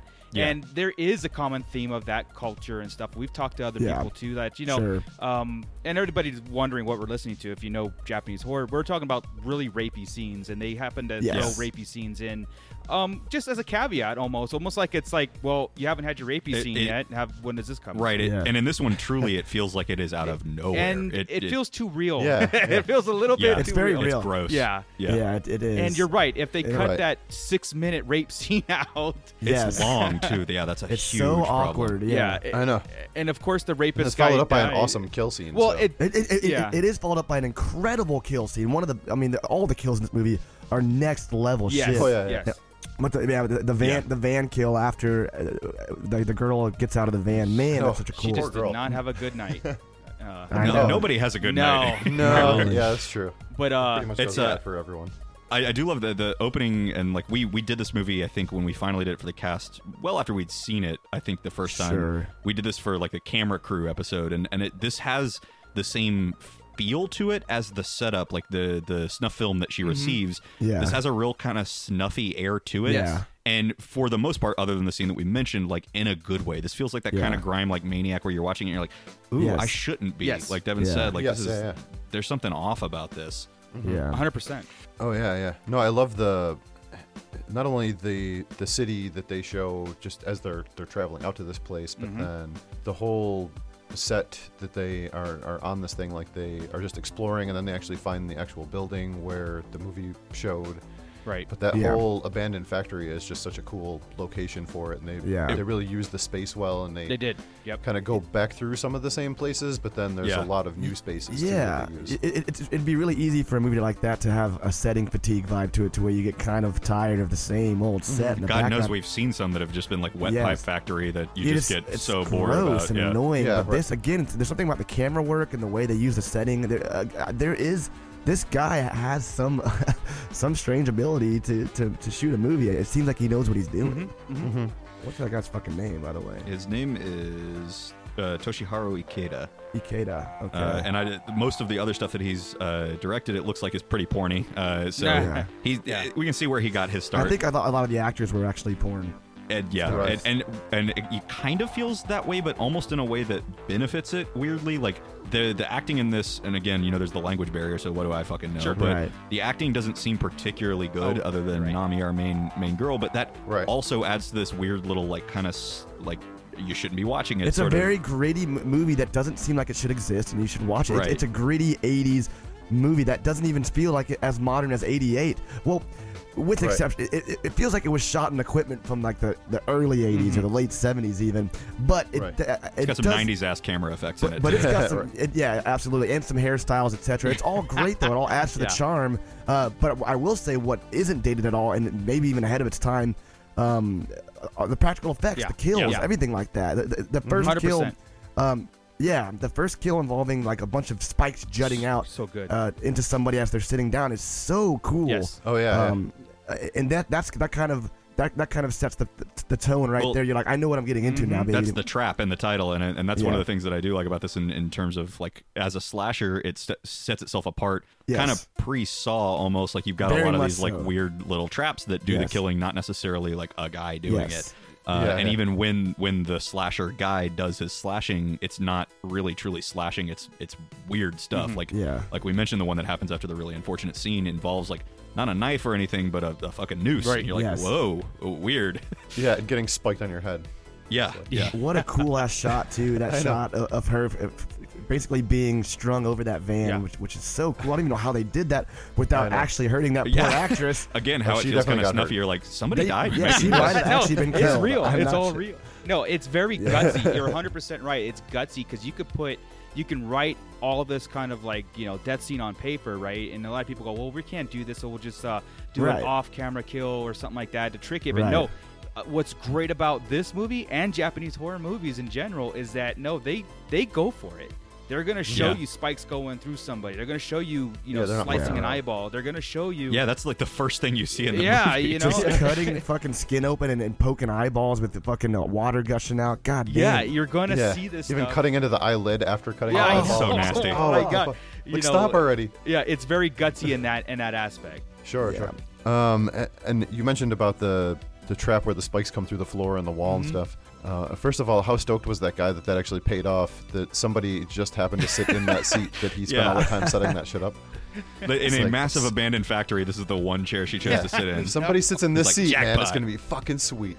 Didn't she do it because there was like maggots falling on her or something? Yeah, she got scared into it, but again, also like she had to open that one like. You just sit in the back of the room, just like, come on, maggots, we'll go over to the maggots. Oh yeah, get scared of the maggots. Go towards the chair. It's like a game of mousetrap. Yeah, exactly. Yeah, Rube Goldberg It's stuff. funny because maggots are the only thing that it skeeves me out, man. That really, so gross, anytime they're in movies, I just go. That works for me as far as like, I'm legit like. Not what is that Fulci one? Is it The Beyond? No. There's the one where he just like throws like buckets of maggots on the actors. Oh, City of the Dead. City of the Dead. Yeah, that's right. City of the Dead. Jesus Christ, that gets me every time. I'm telling you, that's like, can't do it. This feels actually kind of Fulci-esque, like on Revisit. I always kind of associated this with like American slashers, but it almost feels like the good parts of a giallo, like of the intense gore and shit like that. Intense gore, synth music, etc. This is, I'm sure you guys caught this, but this is pretty meta in that this is certainly an homage. In the beginning of the movie, when they're having casual dialogue with each other, one of the characters says, "Do you like scary movies?" Right. And they're like, "Yeah, I love scary movies." Like this is definitely a send up to, I think, Americana. Oh yeah, definitely. Oh yeah. It also, though, it does, I think, fall into some of the same traps as Giallo's too, where there is a pervasive sense of what in the fuck is going on. Yeah. And it's not necessarily due to like the weird dubbing or anything like that, but like the crew seems as lost as we do. Eventually, you're just like, where is everybody? What's happening? I think it starts off pretty clean and tight. It does. This, if we're getting into issue territory, the major issue outside of that one unfortunate scene is, for me, the third act, man. There's a point it's rough where she's walking through a hallway and then walking around a car. It seems like it feels like forever. I think it's a solid 10 minutes though. Yeah, there's a lot of meandering. And how do they get on the roof? Yeah, meandering. The literally. roof of the dude, I don't know. they fall into a pit, end up on the roof. I don't. What happened there? So, but it's a shame too. It's like a labyrinth. Yeah. Early on, it's really well paced. We've got like enough warm bodies to die that you're just like, I can't wait to see that person fall into a trap. This person, and once they get removed from the category, you're like, what am I oh watching boy. now? And I think that would ruin the movie, with the exception of what ends up fucking happening. You're just like, what? If this movie didn't end the way it ended, like it might have honestly been a total bummer, but man, the way this fucking movie ends is unbelievable. It is gutsy. Yeah, if they cut that 10-minute chunk down to about 2 minutes, trim the fat a little bit, I think you have a pretty airtight, perfect 90-minute movie. Agree. There's no reason this movie needs to be an hour and 40 minutes. No, sure. And the ending is one of my that kind of ending to me, leaving it open, right? Like, did something happen? Oh, and then it continues on as the credits roll. I love that. They just break up in a whole nother genre and open it up. They're like, yep, let's leave that I open. love those. You're like, where the fuck did this come it from? just made it's so like much 3 sense. different movies. It is. Yes. It is. Well, and weirdly, we ended up doing the sequel to this for the cast at one point, and it follows from that, not the original. It's like not tied to the original in anything except sequel. for what happens at the end. Okay. It's weird. It's a very different movie. It feels even more so like this movie doesn't exist and somehow we have it. The second one is bizarre. Nice. But yeah, you get more of that at least. There's a third one too, and I cannot find Evil Dead Trap 3. I can't find it online. I can't find a DVD of it. Used, new, whatever. Like I don't know why there'd be a new DVD of Evil Dead Trap 3, but just for you, buddy. Yeah, but I would. These are movies that I just love to fucking unearth, and because it just feels like they should not be watched. They shouldn't exist, and I feel a little naughty watching them. And I wish I could get my hands on that third one. Right. I love all of the characters in this too, even though, like we said, it seems kind of like they're not the best actors, but they have kind of these cool little character arcs to some of them that they play out. They're each their own person, which you could easily be lost in an 80s J-horror. You could be like, oh great, all these characters seem the same to me. They're all they're all talk the same. They're all blah blah blah. But these each have their own little characteristics. Considering that these people were apparently porn actors too, like they're doing a pretty good job. They're not bad. Like, sure, it's not bad. Plus, they have a good fucking scene. So Yeah, that scene is actually so gratuitous. I was laughing yesterday when I watched it because I was watching it. My girlfriend's in the background and I'm watching it, and she goes, do all Japanese movies have like long fucking scenes in them or what? It seems like it. The funniest. Yeah, if it's not that, it's rape. So yeah. The funniest little nuance to that scene, the touch of it, is when they're fucking for so long, just like normal ass missionary style or whatever, and then at the very end he just flips her over, and then and then it cuts to the next scene. Yeah, this is the kind of thing that makes it also hard to recommend. Like this is, I think the first movie that my then girlfriend, now wife, watched with us was this. Oh yeah. And like she still remembers it for that. She's like, oh, you mean that really weird fucking rapey Japanese movie? When we would unearth these movies and we had a good feeling about them because of whatever kind of research we did, we would just have a bunch of friends over and project this on a wall or a screen and just watch it for the first time together. And sometimes it worked, other times it didn't. That's why imagine a room full of people watching a 6-minute rape scene. Yeah, there are parts of this movie where you get that perfect like group watch where you're like fist pumping, like holy shit, did you see that? And then there's the other times when you look around and then you're like, holy shit, it's did you see that? Dead silent, and everyone's just kind of like, you see that one friend smiling. It's like watching a sex scene with your parents. Yeah. Oh yeah. During the rape scene, you see that one friend smiling. You just don't invite him in. You're like, you're done, buddy. Dave is no longer in. You actually did, You're not welcome here, sir. But yeah, I just think everyone is great as far as just having these little bit of personality, and I like that it sort of also, to me at least, it seemed like it toyed with whether there was a supernatural thing or Right. not. Yeah. Right. Like when that thing with the spikes coming through the floor and stabbing through, I think it was Ray was her name.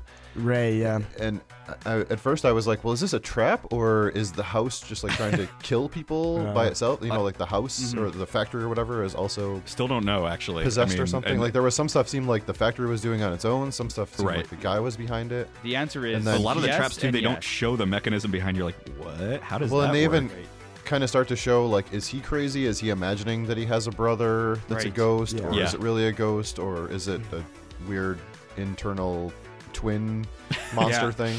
I think Which it is. I but- think You know, the only logical option. Well, that's Yeah, what yeah. I'm saying. It's any question that you have of this movie, just answer it with yes. Yes. Right. Is it a Yeah. ghost? That's fair, yes. yeah. Is it just a lunatic? Yep. Everything. Yep. And it'll be Is there all a, right. did this man create a massive 50-yard long zip line to put dead bodies on? And, Yep. Yep. Sure is. He did that I know. Yeah. Why did he do that? Because it was fun. Yeah. because it's real scary. Why did he do that? Yeah. Yes. Yes. Exactly. Yes. Exactly.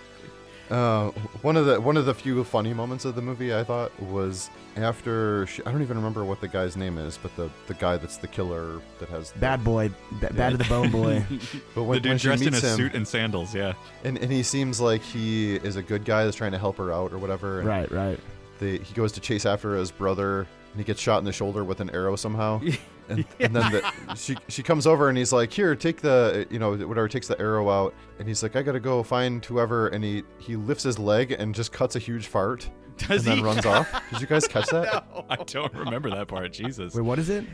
So when he meets with Nami for the first time that they're like talking, they're Yeah. sitting on the stairs, Yes. and he says, "Well, my Yes. brother Right. is here," and then he knocks the ball down the stairs, and he goes Yes. after her to like find him, and he goes around Yeah. the corner, and he's like, "Oh, what's this?" And he gets shot with the arrow, and she goes to Yeah. see what happened, and he pulls the arrow out, and he's like, "I gotta go chase after him. I saw the killer," and then he lifts his leg, and then he rips a huge fart, and then and then he takes off. Recall That's that hilarious. part. I guarantee every time we've watched it, Blitzer's just farted over it anytime Yeah. somebody lifts his leg. I'm gonna Yeah. later on. I'll record it on my phone. I'll send it to you guys. Okay. Perfect. Absolutely. Yes. That fart content I crave. Because I was like, did I just see that happen? And I rewound it back, and I'm like, sure enough, I swear to God, I saw that happen. That's funny. And the answer to why they did that? Yes. Yeah. Yes. He's just I was a bad like, dude. why did he just fart? Oh, yes. Yes. Did that? Yes.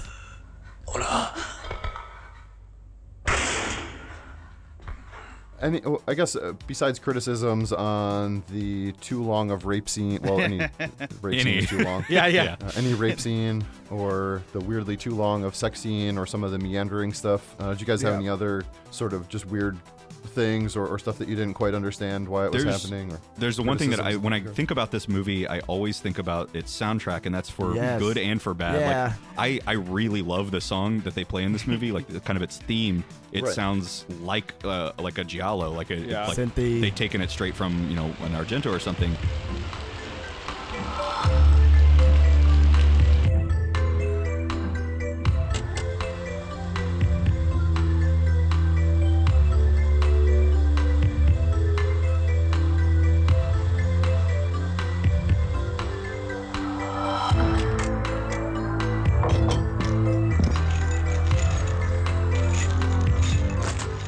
But they don't really iterate on They it a just lot. play the They same just play thing. it over and over, and Yeah. that's one of the reasons why I think scenes like her wandering down the hallways and everything, like because it's got the like over Yeah, and yeah. over and over and over.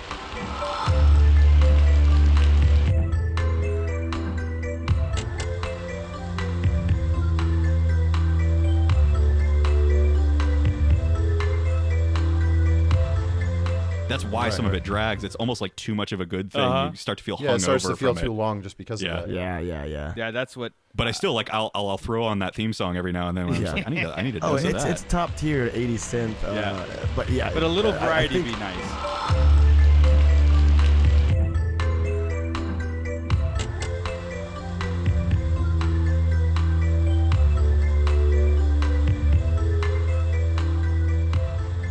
right. Absolutely. Yeah. I think that's really you kind of nailed all the issues I had with it. 1 6-minute scene and then one 10-minute lull towards the end. If you trim the fat, take that scene out. I really have very few, if any, complaints. You've been talking about doing this project of like cutting this thing down to size, and I really want you to do it because it would be like the perfect version to just show at a marathon. Or I might something. try to do that eventually and cut it down to a good hour and 30 minutes rather than an hour and 41 minutes. Yeah, right. Because that would be cool. to kind of reverse the question, I mean, I have to go back and I want to be more explicit about some of these kills and stuff. First off, that zipline scene is fucking awesome. Yes. And there's a meta-ness to this movie because, again, it's obviously a send-up to horror. It's also about a camera crew. They have cameras. Like, they make movies. Right. And you can even entertain, maybe this guy knows this is a camera crew coming to investigate. I'm going to put on a show for them. Sure. I'm gonna put this body in a zip line, and I'm gonna show them what they want to see. Normally he wouldn't do that, but when company comes around, he rolls it out. And they have cameras, and they're gonna maybe they're gonna film. I do think he's kind of doing this as a show for them. And then that also brings up maybe the best kill is that total jigsaw trap at the end with the face being cut not perfectly in half, but like it's almost which also. It shows that his traps are they're human. They're not pristine traps. The blade comes out and cuts like the side of her face. It's great, which is an interesting little nuance. Like it doesn't just cut it clean in half or cut her head off like you would see in a lot of 80s movies. Right.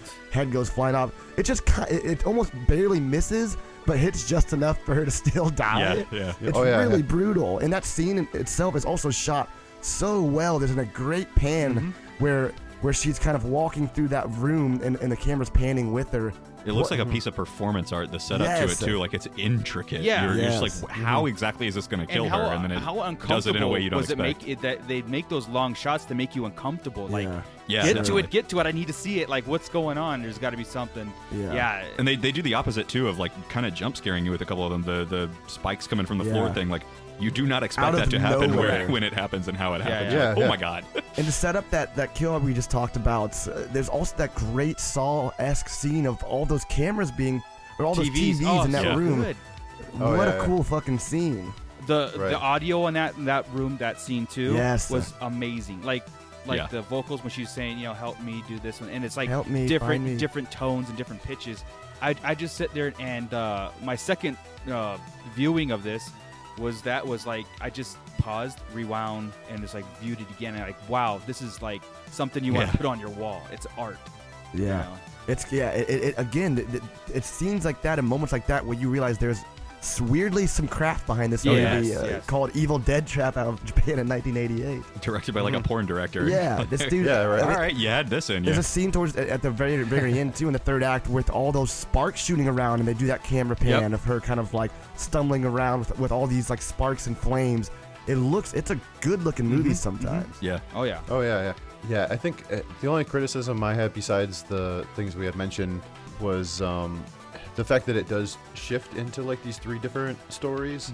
Sure. And if it's funny because when I had posted on Facebook about it, and one of our friends had said it's totally like a Giallo movie, and it's funny you guys brought that up as well, which I feel like it falls into that thing of it doesn't set anything up, it like just does a whole bunch of stuff. Does it, right. Because here's the thing that's just happening, and so wouldn't it be like, cool if so like the whole first hour of the movie is basically the slasher story, and then all of a sudden it becomes this weird supernatural, like his ghost brother or something that he's trying to find and stop from killing them, and then it turns into a monster thing at the end, and you're like, it really is a a ghost long movie, game. A monster movie, a slasher movie? It's a long game. This movie has it somehow shows you everything at the end and still leaves you with every question. You're just like, wait, what? Right.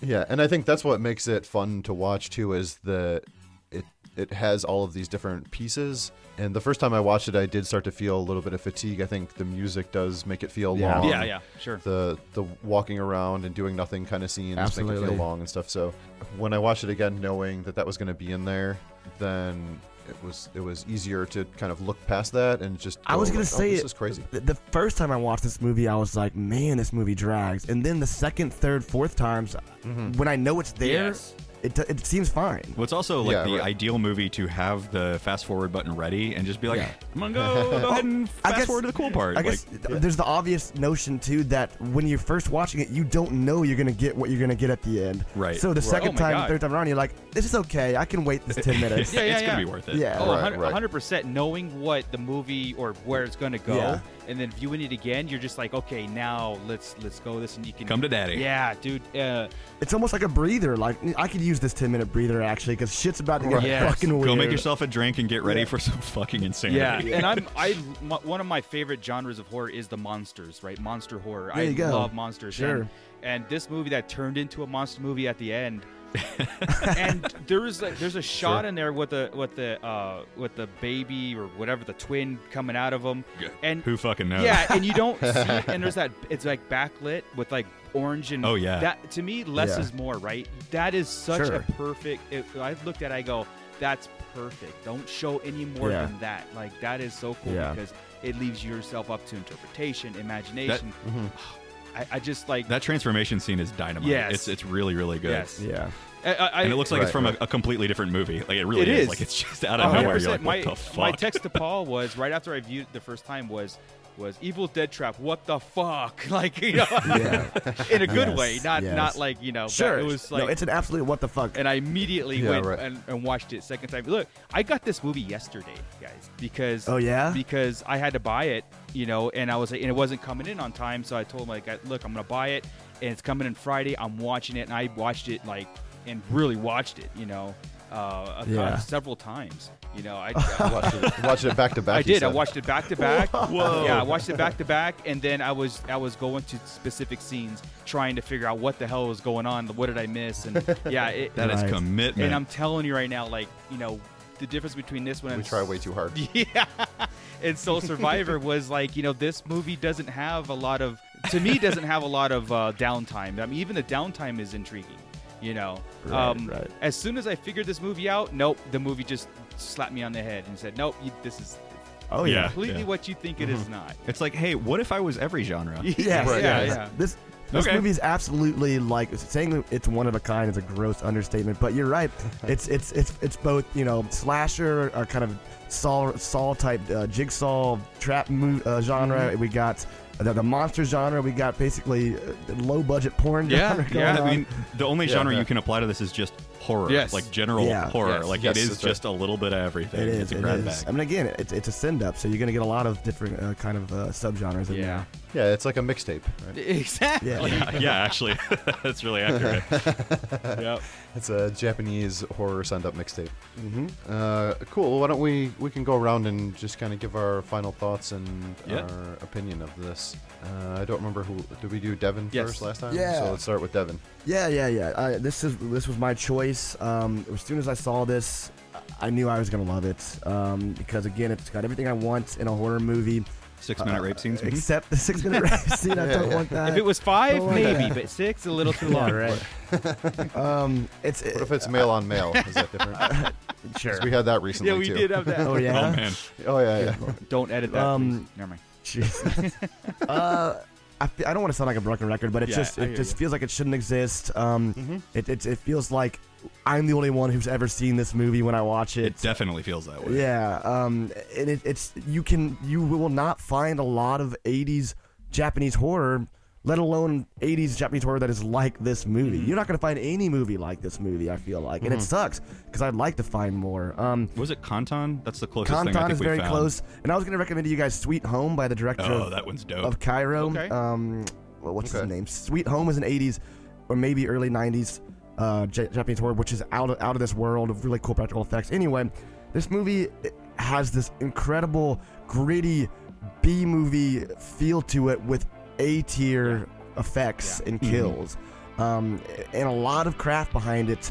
It just seems like a B-movie that rose to the top and somehow broke out of that B tier because of its effects, because of its craft, which we see in a lot of American B movies, but you don't see it in Japan, right? Or out of Japan, rather. So you need to see this if you're a fan of really horror in general, I feel like, but specifically 80s Americana slasher horror or J horror or both. You have to see it because it's just one of a kind, and there's nothing else like it. Whenever you see a movie where there's just nothing else like it, and it doesn't suck, you need to see it. Yes. And this movie, yeah, in my opinion, this movie is great. It's in my top 50, maybe top 25 even, because there's just, every time I see it, I'm like, how does this exist? I love this. Nice. You've heard the caveats. You get it. Terrible rape scene, kind of lulls for 10 minutes. Otherwise, for me, it's quite perfect for an insane horror movie out of Japan. I definitely love it. Beautiful. Oh, also, it's the best around. I was waiting for it. Nothing is ever going to keep it down. Yes. Yes. As they say. Perfect. What about you, Marco? Yeah. Like I said, I told that little tale of I just got this movie because Paul and I were trying to find me a copy and couldn't do it. You guys both own it now, right? Yeah, and you know what? And I told him, I said, look, I'm always willing to buy a movie if it just to add to a collection in anyway. Yes. I am so happy I got it. I am so happy that it's on. Like, it's one of those things where if I have friends over, if I ever get friends, by the way, so I'll send you a tape. How about that? Yes. With directions leading to my house. So I see a lot of influences on today's culture, like, or even The Ring, that whole thing about backtracking the videotape locations and that whole detective thing, you know, that was cool. I thought that setup was amazing. They do some pretty piss poor detective work. They sure do. They sure. It was. This movie is like one of the killer's elaborate plan to just, you know, do all these things. I still don't know what the ball gag rapey guy was doing there in the first place. Who but knows? Again, if we're gonna cut him out of the movie, then I don't need to know. So, dude, I love this movie. I love it. Like, from what I'm so glad you do. The short time that I have it in my possession right now, I'm at that moment, like, oh my god, I'm gonna talk about this today, and I'm just so excited about it. And it's gonna be in my repertoire now. It's very interesting to note that you said that Japanese horror in the 80s didn't have a lot. Like they just started coming into their own later on. That's interesting. You know. To see, like, where, of course, you're going to see a lot of Italian influences and American influences in that, and then they started, you know, perfecting those rape scenes, right? So I know. But yeah, dude. So I love it. I can't wait to watch it again. I really will. After 2 times in a row, damn. Yeah, seriously. I'm one of those OCD people. I'll watch it over and over and over and over, and then the day I don't, then it'll go in the back catalog until I do it again. So yeah. But so thank you guys for referring this movie and digging it out of the gutters for everybody to see, so to speak. So it's definitely where it was. Absolutely. Yeah. Oh yeah, so, definitely. No, I love it. Rolling around with maggots. Yeah, I don't know where it's going to fit on a list yet, because again, I still have to, you know, process it. I'm still in the processing this whole thing, so I don't know where it's going to be in that list of movies if I bring it into a top something, but it's definitely going to be looked at. Nice. Hell yeah. All right. What about you, Dylan? Yeah, I get 100% why Devin loves this one so much, and I definitely feel some of the same ways about it. But for me, this one is not among my favorites, despite being just fucking interesting. It is a strange movie, and I think that's what I think it's realistically probably like a B+ or so for me.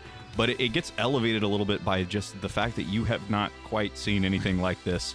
You know, like we talked about with Soul Survivor, even though there are definite things that it took influence from and that it later influenced, it kind of stands on its own, even in regards to like its sequel, which is different in a lot of different ways. Oh yeah. But this thing is just so like ballsy and weird that there's something you can't look away from, even when the movie kind of begs you to. Yeah. And you're like, all right, I guess I'm in. Devin nailed it when he said that like this feels like something you should not be watching. It feels like the snuff film that is in the movie. Like, you get that same sense from it. And for nailing that aspect, I think it's definitely recommended. Like, you've heard the caveats, like they're pretty fucking big ones. But in spite of that, this thing is endearing and weird, and I still dig it. It's I like it. I don't love it, but I really do like this movie. Nice. Cool. Well, I have the easy job of going last and saying, isn't it Blue Sir that always gets to go last and is like, I'll just say that these guys said my thoughts on this. He loves that.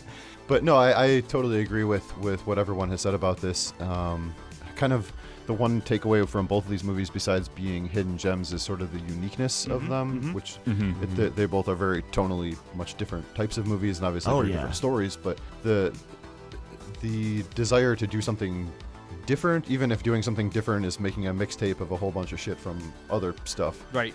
Like this movie is. And I didn't watch it back to back, but I watched it twice within like a week since I got it. And this one definitely needed a second watch. I was like, what the fuck just happened?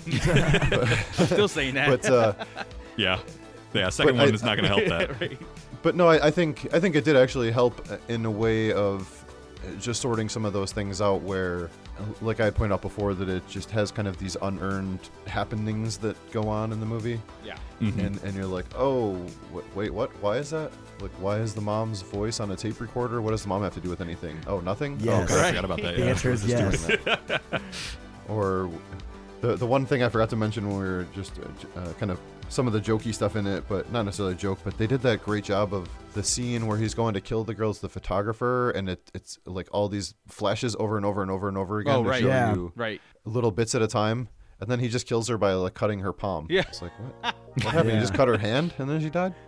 Like, it should have been a cooler kill than that, but come on. Especially for all the other stuff they did. She got. Yeah. It was like they set up a great kill, but didn't actually pay off. But anyways, I would say that I love this movie just right on the border of like it almost alike, but not, a little bit above that. Like just the charm, the crazy kills in it and 3.5 stuff. or something. Yeah. The bizarreness. Yeah, Yeah, It's like when you have a crush on a girl you like, or you like her. Yeah. Yeah. Yeah. It's a I just like. feel like the Yeah. last We have subcategories. half hour of the movie, that is horror. Like horror defined. yeah. Oh, yeah, Because again, I'm a sucker for monsters, right? Give me monsters. Right. I love that shit. Yes. So yeah, definitely another one that I appreciate. I even heard the shows when you guys talked about them, but never had sought it out. So I appreciate that now you forced me to have to seek it out by asking you to be on my show. It's really fucked up when you think about it. Like, we just forced you to watch Evil Dead You're Trap right. movies. You're going to watch this. It's a thank you. Not the worst thing we've watched in a while. Yeah, with so. the question mark. When I'm gonna sit my son down and be like, son, you're gonna watch this, and show him Evil Right, Dead right. Trap. Dad, I'm 5. You gotta Yeah. learn Well, someday. we just recently did the Chan Wook Park trilogy, so that was a little more fucked up than this movie. Oh, yeah. I'm sure. I'm telling you, there's a theme. The Vengeance trilogy. Yeah, So yeah. that one's a little bit more mean than this one, I feel like. Oh yeah. The thing is that's the thing. Despite that one awful scene, this doesn't have a mean feel to it. We've doesn't, seen right. we've seen movies with less explicit shit in it that just felt way grosser and Oh, dirtier. yeah. Street and Trash meaner. comes to mind. You mentioned Yeah. earlier, like that movie's Oh, yeah, just yeah. mean as fuck, and this Yeah. one has similar like levels of grotesqueness to it, but it doesn't. It's Other having than that fun one scene, too. it is It's fun. Oh, yeah. having fun. Yeah. It's a send up. It's gritty. It's brutal, but it's still fun in a really dark way. Yes. Yes. Yeah. It even makes a fart joke that if you blink, you miss it. Yeah. That's when you know it's a Little something classic for everybody. comedy. Something for everybody. Yeah. I still don't believe this. I need you to send me that clip. Yeah, I'm gonna pop the DVD in afterwards, and Very I'll, cool. I'll text it to you. But if I can, I'll clip it to put it in the show at some point. Perfect. I mean, you won't understand what he says, but you'll hear the fart sound. Okay. That'll be the funniest little clip. Just like, how do we? What the fuck is what's this podcast? That's just how the show starts. We're gonna change our intro song to that. That'd be funny. Yeah. It's just Japanese dialogue and then a fart. Yeah. Right. So, once again, this has been great for me, especially being a kind of a long-time fan of yours, and not to like make it sound too sentimental or anything, but had it not been for you and a couple other shows, I definitely wouldn't have started a horror podcast because That's awesome. That's awesome. I latched on to listening to you guys talk and then wanted to do it on my own. So How did you find our podcast? I believe it was from. So Gutter, I started same places they found He Evil was, Dead Trap. he was an Uber driver, remember? And then Yeah, right. Doing the Lord's Yeah. I work. believe it was from Twitter somehow, way back when. I had started following. I was just getting into podcasts, and so I think Yeah. I started following other horror pages because I was trying to find horror podcasts, and it was one of those things where you got recommended from Sure. other people that I followed or something. Yeah. And I want to say it was just from that, and then I went to whatever podcast app I was using at the time and looked you guys up. Do you know what the first episode you listened to was? Yeah, actually, I think I had told you, which would be a funny thing for the show here, is that the very first one I listened to was your April Fool's Day episode. Oh, that's right. Yes. Which I told you when I emailed you about coming on the show. Yes. Back when we were way back creative. when. Shit. I was like, oh, this podcast sounds cool, and I looked you guys up, and I downloaded a couple episodes, and I listened to the April Fool's Day one. It was Friday and something else. It was Freddy got fingered, and shit. What was the other one? Oh, the Love Guru, which is still one of the worst things we've ever watched. Yeah, so. And I was like, oh, cool, they're going to talk about Friday the 13th, and then and they're like, yeah, so then Smokey and fucking Debo, and he catches them taking a shit in the backyard, and I'm like, what the fuck are these guys talking about? This is Friday, not Friday the 13th. The most fun recordings we've ever had. Other than having to watch Love Guru. Do these guys know what they're talking about? It's funny. And then I realized after the fact that you played it straight the whole time and didn't reference the fact that you were making a joke, which makes it funnier. God, that was hard to do. It was so hard. Yeah, and so I listened to other ones. I think I had looked, after I was listening, I went to your Twitter and saw other people tweeting about it, and I was like, oh, I get it. It's an April Fool's Day joke. Like, I don't even pay attention to when it's April Fool's Day, and then I get tricked all the time by stuff. Man, we didn't even do anything this April Fool's. We just let it pass. Yeah. We'll never have anything that good again. Yeah, I mean, you don't want to beat a dead horse, right? You don't want to jack off Unless it's again. Right. Unless it's still a virgin when it turns 40. Yes. So, hey, speaking of which, I'm going to turn 40 in a few months. But whoa! We'll swing on by and we'll take your virginity. I can lie and say I'm a virgin, right? Yeah. How much is that on your Patreon to the 40-year-old jack off? Like, I don't know, $10. It's not much. Done. We're cheap dates. Sure, but yeah, I mean, this has been great for me just great. to listen to you guys for all these years, and then to actually have you on a show and interact with you like I was part of the crew. Yeah, awesome. Yeah, thanks for having us on, man. This has been great. Yeah, definitely. Before we depart, if you guys want to let everyone know where to find you and keep up with all of your podcasting happenings. Yeah. Horriblepodcast.com is where you can find all our episodes and download them. Obviously, you can get us on any Stitcher or iTunes or any kind of podcast app. HORRORBLE podcast, Horrible Podcast. And of course, we're on Twitter, @HorribleCast, etc., etc. But yeah, just recently get us on Instagram a little bit more than usual. a little Instagram recently. But yeah, just find us on whatever podcast app you use. You'll find us. Sure. And you guys have been out there for a while, so there's lots for people to catch up on if they... There's a backlog. Yeah, we usually recommend to start on the 4th episode if you're going to start early. Yeah, our first one is embarrassingly low quality. Our first, few are not so good. But whatever. You can also listen to them if you want to fucking rip on us. And we're not that good still, so we made that haven't come that far. But yeah, it's not. You don't have to fucking follow us in order. Just go back and see what episode speaks to you and then listen to it. You don't have to be good. Sure. Just to be fun. Yeah. Right? Yeah. Well, you guys definitely are fun. Yeah. That's for sure. Well, thank you. And I will continue to keep up with your show as well. Mm-hmm. And if anyone is listening to this, you do know where to find our show, obviously. But if you want to keep up with us on social media, it is Who Will Survive Horror Podcast on Instagram and Facebook. And I think that is probably going to do it for us tonight. Once again, thank you guys. Thank you very much, guys. Thank you. Yeah, thank you guys. Keep sending lists over. I'm open. So if you guys have no doubt, anytime we find these hidden gems, I love to just share these things. That's why we do this. Let's drop one more Ghost Watch, man, from the 90s. Yeah, good one. It's just another one nice. Yeah, such a fun one. If you want to watch hidden gems, we already mentioned the ones on this episode, but The Canal, Sweet Home, Ghost Watch, those are all movies that need to be watched. Very cool. Yeah. Macabre. Big shout out to Macabre. Macabre by the Moe Brothers. Yeah, as well. that was one of the ones I pitched to, was to do a Moe Brothers episode. With Right. you guys. Yes. Right. God, I love that goddamn. Love them. I know they do some crazy stuff. Fucking psychopaths, but I love them. Yep. Right. Absolutely. Cool. All right. Well, thank you everyone for listening, and we will see you next time. What is a trap house? What is a trap house? What is a trap house? Yo, my studio is my trap house. I'm generating them racks out my trap house. Them arm bars I'm writing to make you tap out. I'm killing shit, your girl I have to wear a black gown, then blow her back out. I kid it down my Rubicon. My trap house all day, I got music on. I can feed your whole block, nigga, with my food for thought. I can make you trip more cheaper than a Uber cost. Nigga, recognize I'm the boss. Redman, I'm a legend from the era of Machiavelli. Straight up and down, I'm 6 o'clock. You ready or not? I'm after 7. My DJ is my trap house. He throw my record on, baby, make that ass bounce. My nephew Kazi is rolling in with that half pound. I play to win, I bet it all, then I cash out. Then step like a frat house, bang. When I'm recording, your eardrum get extorted, bang. You go report flooded. Same shit, different toilet. What is a trap house? What is a trap house? What is a trap house? What is a trap house? What is a trap house? What is a trap house? What is a trap house? What is a trap house? Get him, stoner. I'm a crack baby from the trap house. I make her cook the coke with her ass out. I don't trust the bitch, she might steal my shit. I had to beat the hold of her tracks out. Yeah, the lights off, but the door work. I was making traps in a blackout. I got a peephole that peepholes. Closet filled with just kilos. Got a living room with a pole in it. Turned the trap house to a freak show. I got pure codeine in my trap. Got pills and weed in my trap. Got triple beans in my trap. No, I can't serve a fiend in my trap. It's the first of the month, got a line out in front of it. If you ain't buying, can't come in it. Boy, if you know, if you try, we rumbling. OG and mama hustling. Fish scale.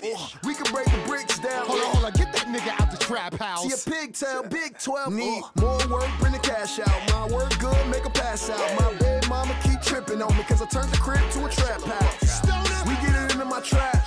You know we dishing them packs out. So when we go to the trap, you know we taking the back routes. What is a trap house? What is a trap house? What is a trap house? What is a trap house? What is a trap house? What is a trap house? What is a trap house? What is a trap house?